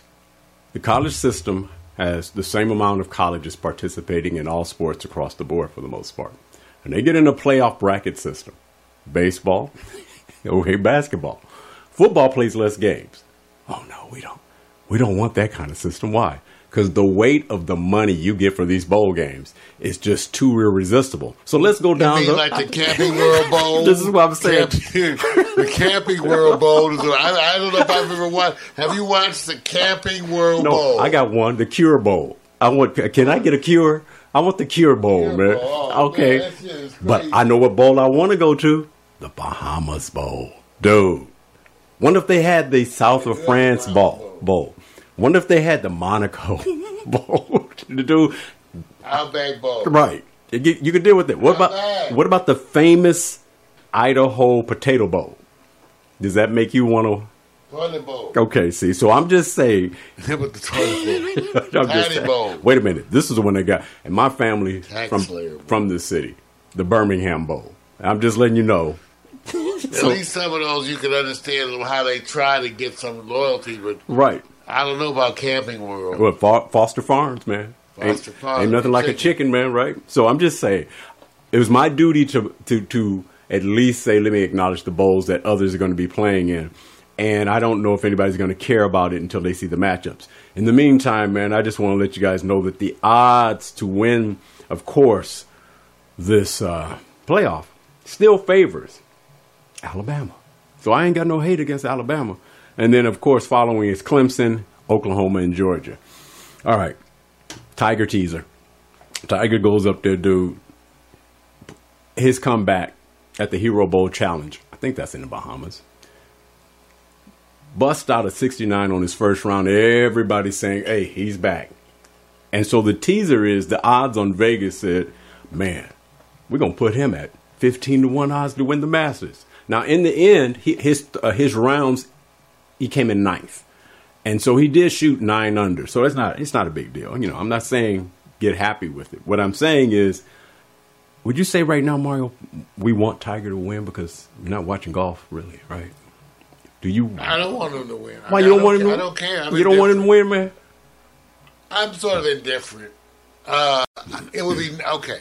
I had already predicted like he would do like most, unfortunately, every athlete has to get older and then face declining skills. And True. I said, as he declined, like most athletes, you'll have those moments of greatness still. That'll Right. remind you of your old you. Right. But for the most part, you're in decline. Right. Every now and then you get a blip up, a good day, but you're mostly in decline. So you can have Tiger look good if you want. It cannot last. No, I don't expect it So to. So I go like this. Pick what you want for Tiger. I think he can ease into the senior tournament. Wait a minute. And hey, look, I want to give out a shout to those who are not getting the communication the way they thought. Charles Barkley feeling bad because Tiger's not talking to him. I think when people go into their cave and say, hey, look, I got to start anew and be refreshed, would you consider that Charles Barkley is on the other side of media now and it may be a risk for him to talk to him? Or is it just Tiger going, look, I'm A-type. When I shut you down, you won't know. Which one do you think is really it? Tiger A-type? Barkley risks to sit back and get in there because he is now more media than anything else. I think he's trying to focus. I agree. And, I don't know if Charles Barkley is the person to have around when you try to focus. That's what I said. It's just that simple. Let's Right. consider the source. There you go, man. There you go. I'm just saying, geez, All right. Gonna roll to this next one. This is the first time I saw this, man. And I'm telling you right now, when it gets into the NBA, I watched a ref walk face up to a player. I believe his name is Courtney, to Sean Livingston of the Golden State Warriors. Now, it makes it look like Sean is the one giving the headbutt. But you know how players is. You stand your ground, and then you want to talk. And most players are looking down because they're taller than the refs. If you go watch the video, Sean said something. Now, I'm not saying he doesn't deserve to get a suspension or a penalty or whatever. Sean says something. Dude, that ref, go watch his steps. He walks up to him in his face. At that point, I truly believe the committees that evaluate the refs and everything are going to turn around and say, you actually walked into his face when they're not supposed to do that. You got to, and the way he did it, his name is Courtney Kirkland. I said Courtney headbutted Sean because Sean wasn't walking into him. The ref headbutted him. Then. Hey man, he's he went gangster. He went gangster, man. And do I have respect for him? Well, if the camera's not watching, I got respect for him. If nobody sees it, I got respect for him. And he gets his point across. But if it's seen, dude, it don't look good. So this is one of the first that I've seen a ref go, I'm gonna back you down. Now, Mario, if you were a ref, do you need to say, look, I'm going to take a hit on this. Let me back you down. Y'all can't talk to me like this. Would you be one of those, or would you be the walk away, I never get affected by it? I mean, I would try to be the professional because this comes up in other professions too. Right. And healthcare comes up with crazy patients. Yeah. So you have to be able to recognize that they may be disturbed. What are you trying to say? Who's disturbed? Wait a minute. The person who's saying all this crazy stuff. Wait a minute. So the players are disturbed. Okay, I got you. You have to, as a professional, you have to take that into account. They have obviously lost Right. control. Right. Okay, cool. I got a quick question for you. We're going to go over where you could actually see this. I highlighted what I call the Eastern Conference teams that are basically below 500, and you're going to pick who you think, and I'll just count them out for you anyway. Who do you think will actually rise and actually be in the playoffs who's playing sub 500 ball? And in the Eastern Conference, you got the Knicks, who are playing 500, Miami Heat, Orlando, Charlotte, Brooklyn, Atlanta, and Chicago Bulls. They're all 500 or below. I always say you look at your conference competition and then you look at your defense. But if you had to go by history, there's 3 teams I want you to consider: Knicks, Miami Heat, Orlando Magic. If you had to pick just from history, who stands the best chance of getting that 8th spot between those 3? New York, Miami Heat, Orlando Magic. If you had to pick just from the information available by legacy and history. By legacy? Well, in other words, New York has been infamous for not making the playoffs. Even Orlando has, and more recent. And Miami, of course, won championships. So right now, New York, basically, I think the last time they went to the playoffs, I think Carmelo was on the team. They went against Boston. It's been some time. So if you had to just pick based on what you're seeing now, they're all playing close to 500 ball. Miami Heat is 11 to 12. Yeah, that's what I would have to just base it on, is what we're seeing now. Right. And, I still like Miami Heat more. I do too. And I like Miami. It makes a difference too. Like you said, a culture of winning, even though New York is improving things. Right. I think. They are. I think they are improving things. I think a bunch of places have. So they're certainly not an automatic bad. Right. Okay? So I agree. But they do have that culture, like you said. Right. If you have a culture of winning, then, you find that affects your attitude. And one of the determining factors, we both picked Miami. I look at the road record because in the end, you're going to have to play at least adequate ball on the road. New York is 1-6 on the road. Orlando's 5-9. Miami is 6-6. So obviously, when you are 500 on the road, that bodes well. So we both feel like Miami is it. Now, if I go over to the Western Conference, I have Oklahoma City Thunder, who still are sub 500. Clippers, who I just really feel bad. I believe they're only starter that's on the floor because of no injury is DeAndre Jordan. Everybody else is basically replacements. Well, Lou Williams, you can make he's a bench. He's the bench man. He's not it. Austin, that's why. And you can make the argument. Even I thought about Austin Rivers. I said, Vic, he's a bench. You could define it in certain ways. His performance has been exceptional. Only because it's not making the team win. He's a scorer who doesn't distribute the ball. But even if he doesn't do that, it still doesn't take away that his performance has been exceptional. He's playing like a starting point guard. He's playing like a starting point guard, but the reason why they got Patrick Beverly because they needed a distributor so they can actually have all these other players get the ball. He's getting to go, I'm going to score, and it doesn't translate to wins. So unfortunately, Lou and Austin come off the bench. So. But again, that doesn't have to be. I'm saying what they've demonstrated clearly as players. That is, at moments, right? It is what it is. At moment, they've demonstrated superior qualities that led to a win. Right. The fact that you guys don't want to give them credit for that or whatever, that's another question. But the performance was exceptional. The number of threes he hit was exceptional. So all of those things were records. I think he set a record. So at that point, it is what it is. They perform and did good. So the fact that the team doesn't win, I don't know. I don't know if I would blame that discredits their performance as it says something, as much as it says something for the other aspects of the team. Well, it only means this. You got 3 teams, and everybody's going to pick Oklahoma and say they're the team that's going to literally be the team that's going to play above 500. You got the Clippers and the Lakers. In the end, between these 2 teams, with injuries accounted for, which team in the L.A. arena comes out with the better record? It doesn't seem like either one of them are going to get the playoffs. Yeah, even though with the Clippers, I would say, for me, even though they talk about it, it doesn't seem to be the guard play that is the critical issue. Right. In other words, even though everybody seems to be focusing on the guard play, I go like, no, that's not what I see. I think they have really a lack of performance at forward. To me, that's where I see the really true weakness. I said I was worried about the guards, but so far, to me, Lou Williams, Austin Rivers, they stepped up. So if the other people would step up in a likely fashion, like whoever that forward was, whatever, the two forwards are doing nothing. Yeah, it's bad. Look, they were already on a losing streak when they were healthy. Something had changed in that whole team when they all were basically healthy. So hopefully maybe they'll find out some talent that has been put on the floor in critical times, and all of a sudden they'll change the culture and they'll start winning ways. But it is a high risk, and I agree. I mean, look, when you got injuries across the board, it's just hard. One player is bad, two is worse, three is just unbelievable, and then the fourth, you go, okay, that's it. So they really have three people who can score on the floor between the bench and the starters.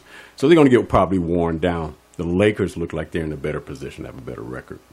That being said, not a problem. Hey, man, how do you feel about the MVP quarterback after seeing Seattle, Russell Wilson, just go to another level yesterday? I don't know if you watched the game. I did. Vic, this has been the weirdest season. Man. This has been the weirdest season. Whoa. For a bunch of reasons. Not even just for the times that people have stepped up and done well, but the times they've fallen apart. Man. Can't understand Kansas City. Dude. Can't understand Kansas City, what's going on. Some of the things, and so some of the other, I can't understand the Rams. And the Rams, but everything, because the Rams are so solid in some areas that you're going like, well, how did they get that solid talent? All those draft choices. Yeah, so done well, obviously, but a year ago, that's not what they were saying. So there it goes to show you the issue of performance. Right. So we have to see, but it certainly is a year where it's different than what we wanted. Well, no, excuse me, different than what we thought.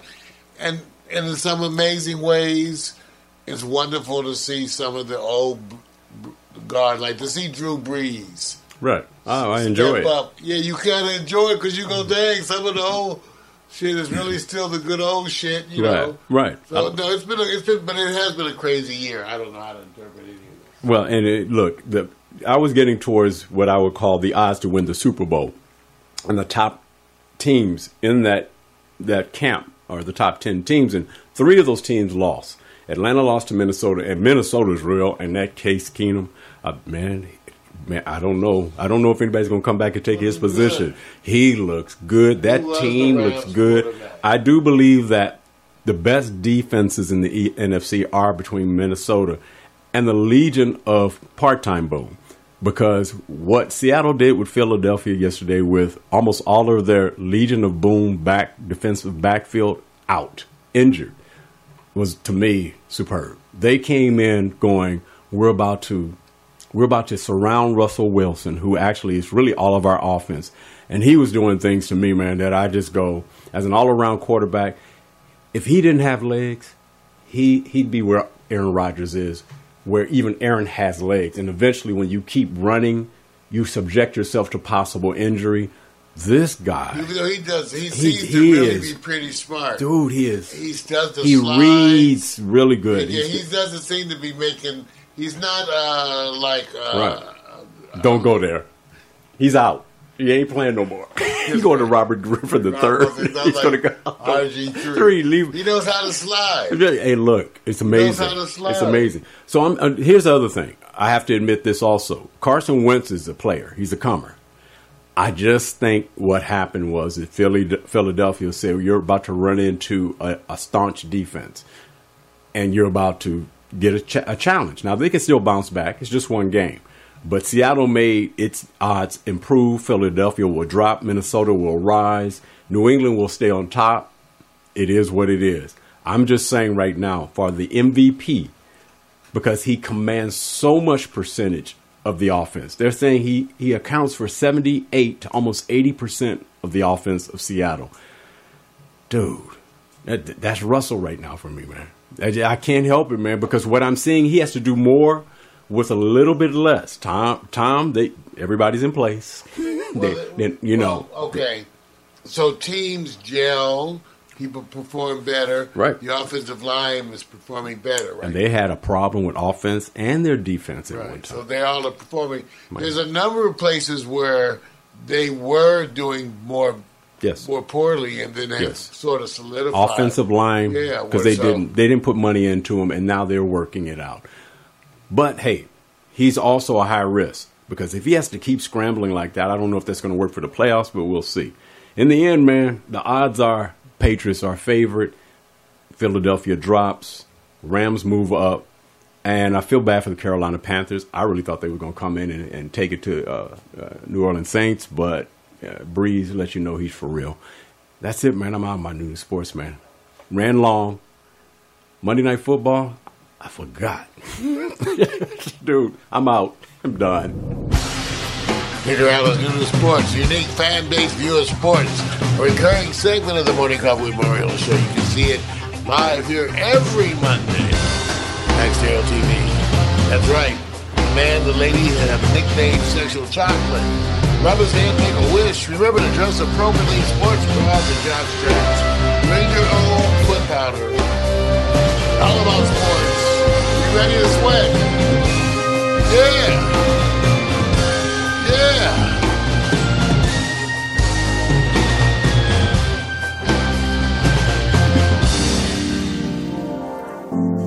Coming back with those hot picks. Dress appropriately, damn it.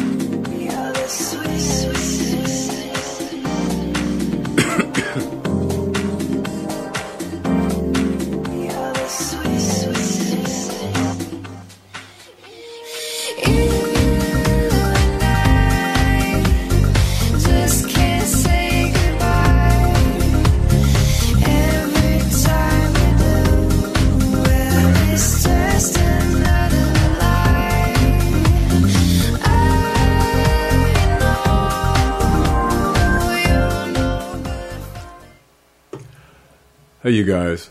Taking a pause for the calls here. About to sit back and do what I call a special honoring hot picks as I evolve with the hot picks and the whole thing.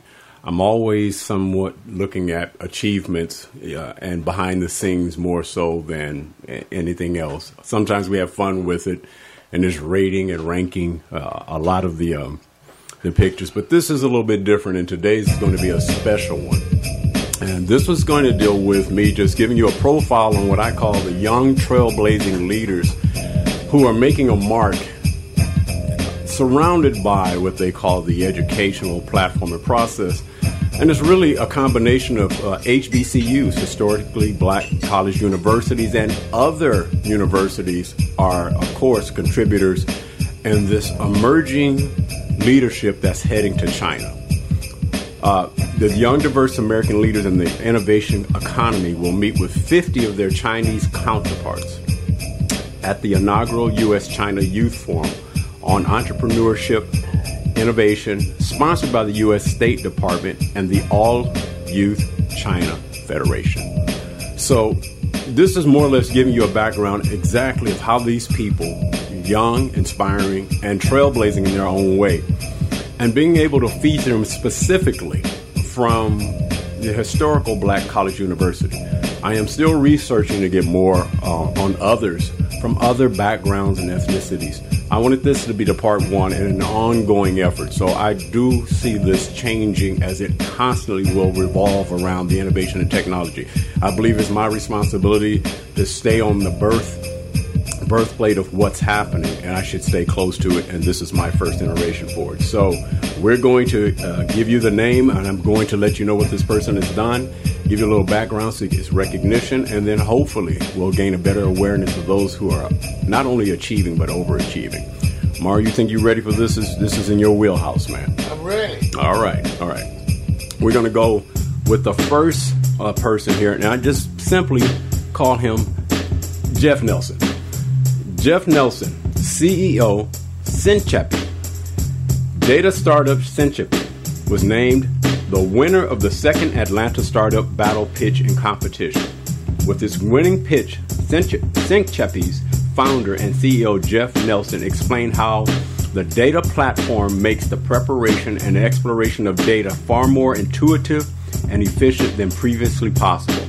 Nelson's winning pitch focused on the Synchepi data platform and its ask, see, and act workflow. In an effort to make data conversational, the platform's context-aware, natural language interface allows users to ask questions with common English words and phrases. What you see is that picture of him when they announced he won. He hit the floor. That was it. This was back in April in Atlanta. He couldn't believe it. So for him, this individual who his degree is in computer science, he has a BS, went to Washington University in St. Louis. And if you want to see a close-up pic, just roll down to the next pic or roll up. And that's my boy, Jeff. I just had to go do the picture where he said, hey, look, I had to do it. You want to find out more about this? Hey, look, go search. Specifically, go look at the LinkedIn profile under his name. You'll get a greater awareness of what he's doing. He's one of the contingent going to China. Love it. That's a celebration. Mario, that's your wheelhouse. You gonna follow this brother, man? You gonna tweet him? Sounds interesting. You're just interesting. Yeah. It gets better, man. It gets better. Yeah, I gotta follow. All right, going to the next here because sometimes I can kill words, but this is a tag team that's coming up next. This tag team is Isosa Igodaro and Abidiwan Johnson. Tag team of Cosign. Cosign is a social shopping, mobile, and web monetization tool.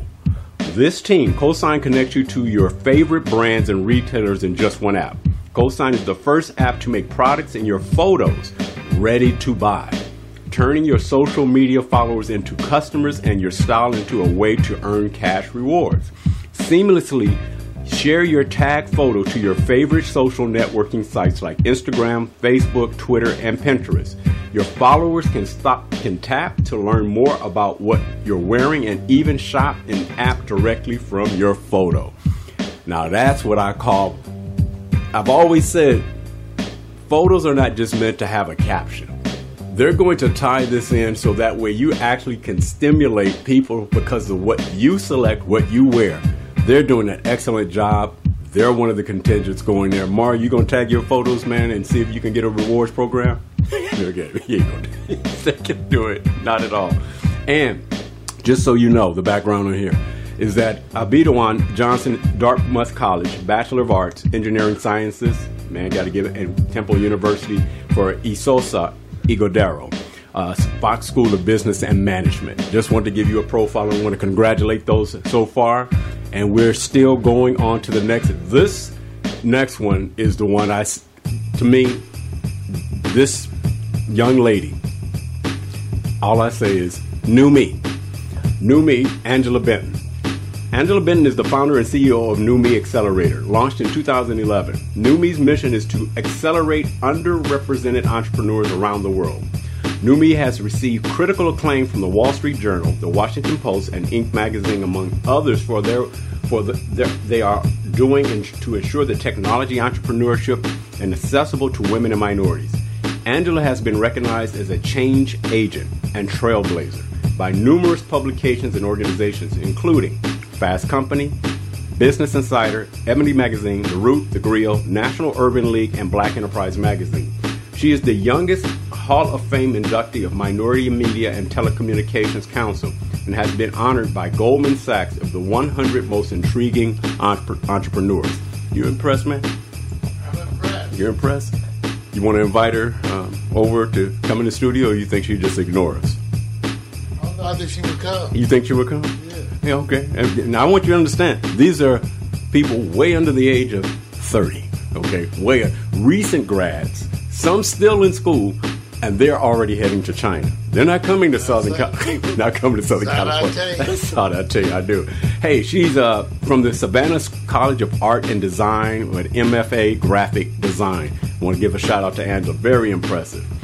All right, we're going to go over to our next one. We've had a taste of this community. His name is Brandon Andrews. Brandon Andrews, Values, Partnerships, and Skill Target. Brandon Andrews is the co-founder of Skill Target, a web application empowering job seekers to get the skills needed to be competitive. Brandon assists brands with corporate social responsibility, corporate communications, and public affairs. With Value Partnerships, Brandon organizes casting events around the nation focused on bringing more diverse ideas and voices to ABC's hit show, Shark Tank. He is also leading in an effort to support entrepreneurs through developing a network of capital, skill building, and other resources. He has a certificate from National Security Studies, Air Command and Staff College, United States Air Force. Got to give it up, man. Hey, Mario, we got to start networking with some other people, man. I just want you to know, man. We got to start networking. You ain't never lied. You know where I'm going, right? You know where I'm going. Hey, want to give it up to Brandon. Going to take you to the next person here. Going to keep it moving. I got Dominique Carter. She is part and a PhD, National Science Foundation.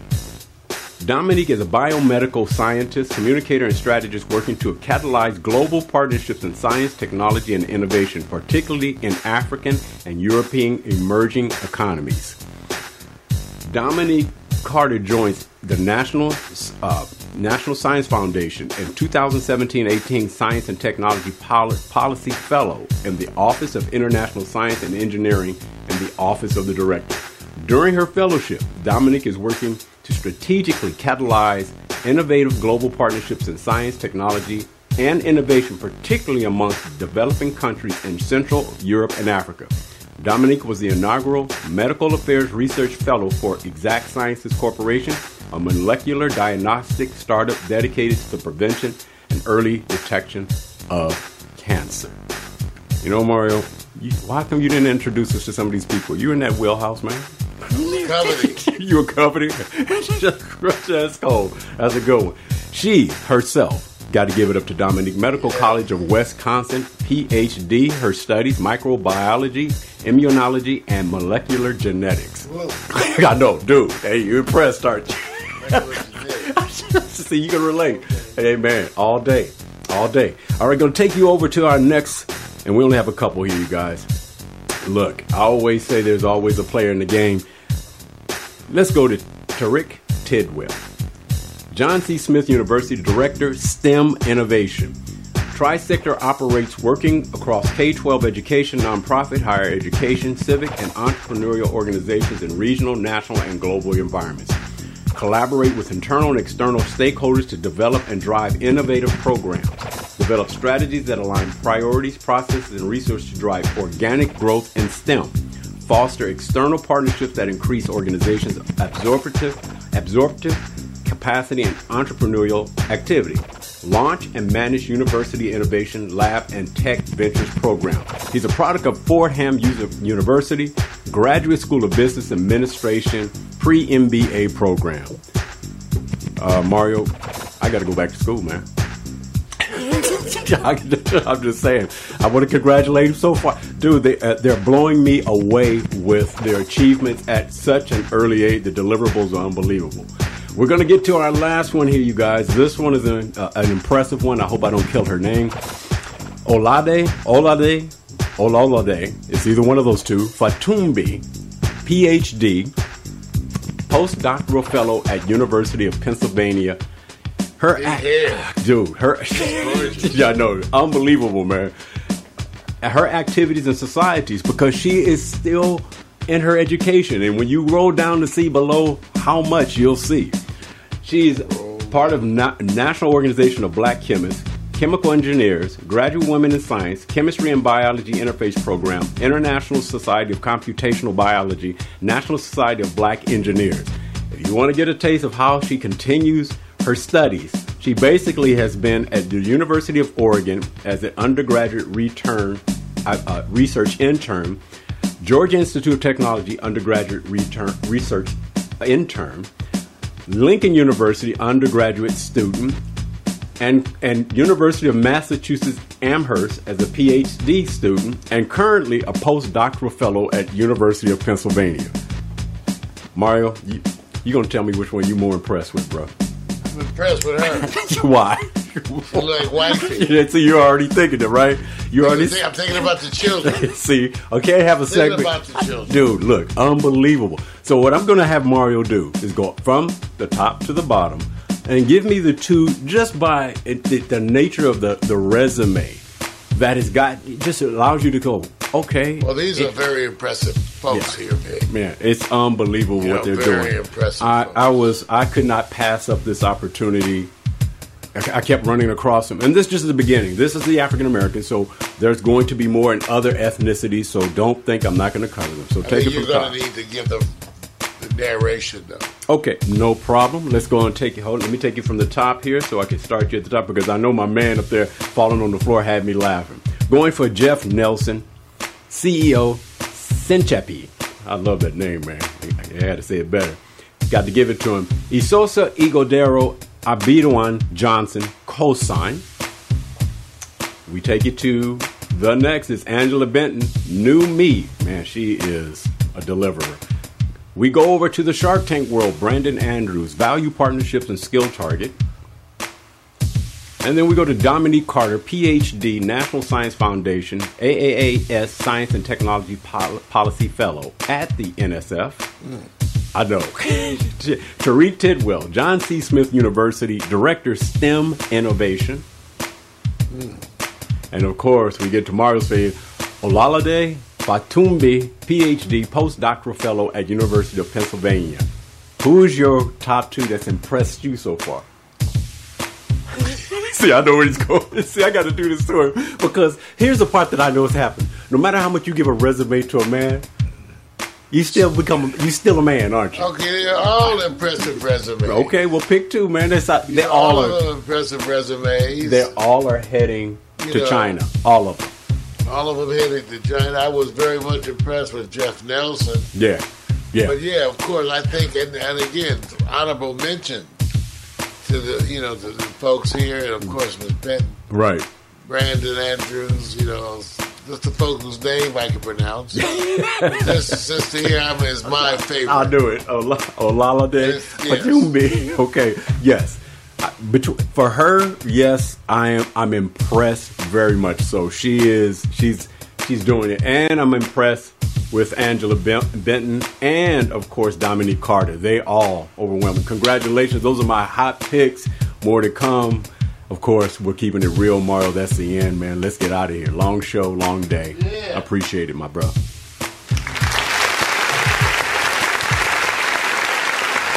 Thank you for tuning in. Morning Coffee with Mario. Remember, we've got the full schedule. It means tomorrow, The Quiet Storm. Wednesday, Unscripting, Mario Hensley. And, of course, on Friday, we have the Friday night agenda.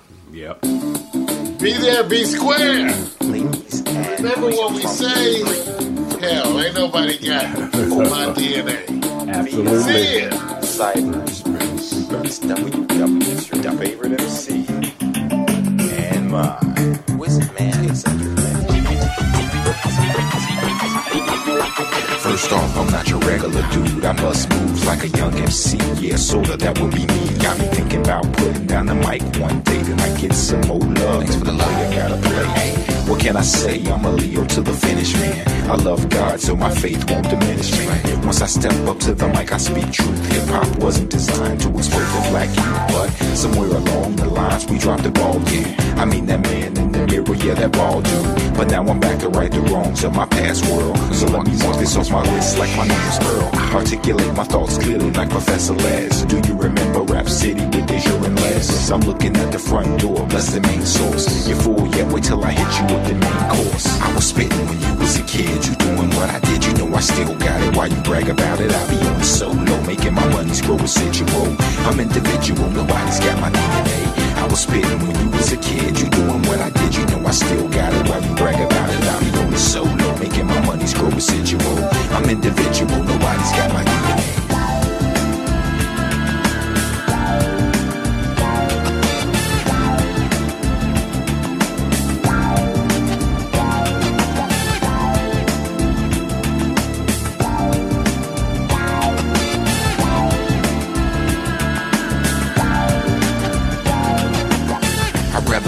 Tribe or shit alone. You like my raps, but really I write songs. I like to do it like this once in a while to show some versatility and make you all smile. It's been a long time coming, I know, I feel it too. The more I take a break, it's like the more I break through. With my timeless space boy funk, I'm on point. You bless this microphone every time I anoint the pen and pad. I face the bad head on. Escape inside the music, see my diary's a song and song. Till I write my next verse, then I go again into the studio. I feel I gotta flow again. This ain't just music to me, it's like my recipe. To be honest, it's more creative tranquility. This ain't just music to me, it's like my recipe. To be honest, it's more creative tranquility. I was spitting when you was a kid, you doing what I did, you know I still got it. Why you brag about it? I be on the solo, making my money's grow residual. I'm individual, nobody's got my DNA. I was spitting when you was a kid, you doing what I did, you know I still got it. Why you brag about it? I be on the solo, making my money's grow residual. I'm individual, nobody's got my DNA. They say they get me, I don't think they ever got me. My name's Kowalski, but they call me Kawasaki. Don't line of funds, but in real life I'm more like Chachi or Cola. I told you, I'm funky like granola. Bars, can't you see that I'm a star? Who pumps his own gas in the cold really fast? As I pass on your gold digging stash. I'd rather make my own money, not advance me loan money. Nope. I was spitting when you was a kid, you doing what I did, you know I still got it. Why you brag about it? I be on the solo, making my money's grow residual. I'm individual, nobody's got my DNA. I was spitting when you was a kid, you doing what I did, you know I still got it. Why you brag about it? I be on the solo, making my money's grow residual. I'm individual, nobody's got my DNA. So there you have it. Nobody's got my DNA. Nobody's got my DNA. Nobody's got my DNA.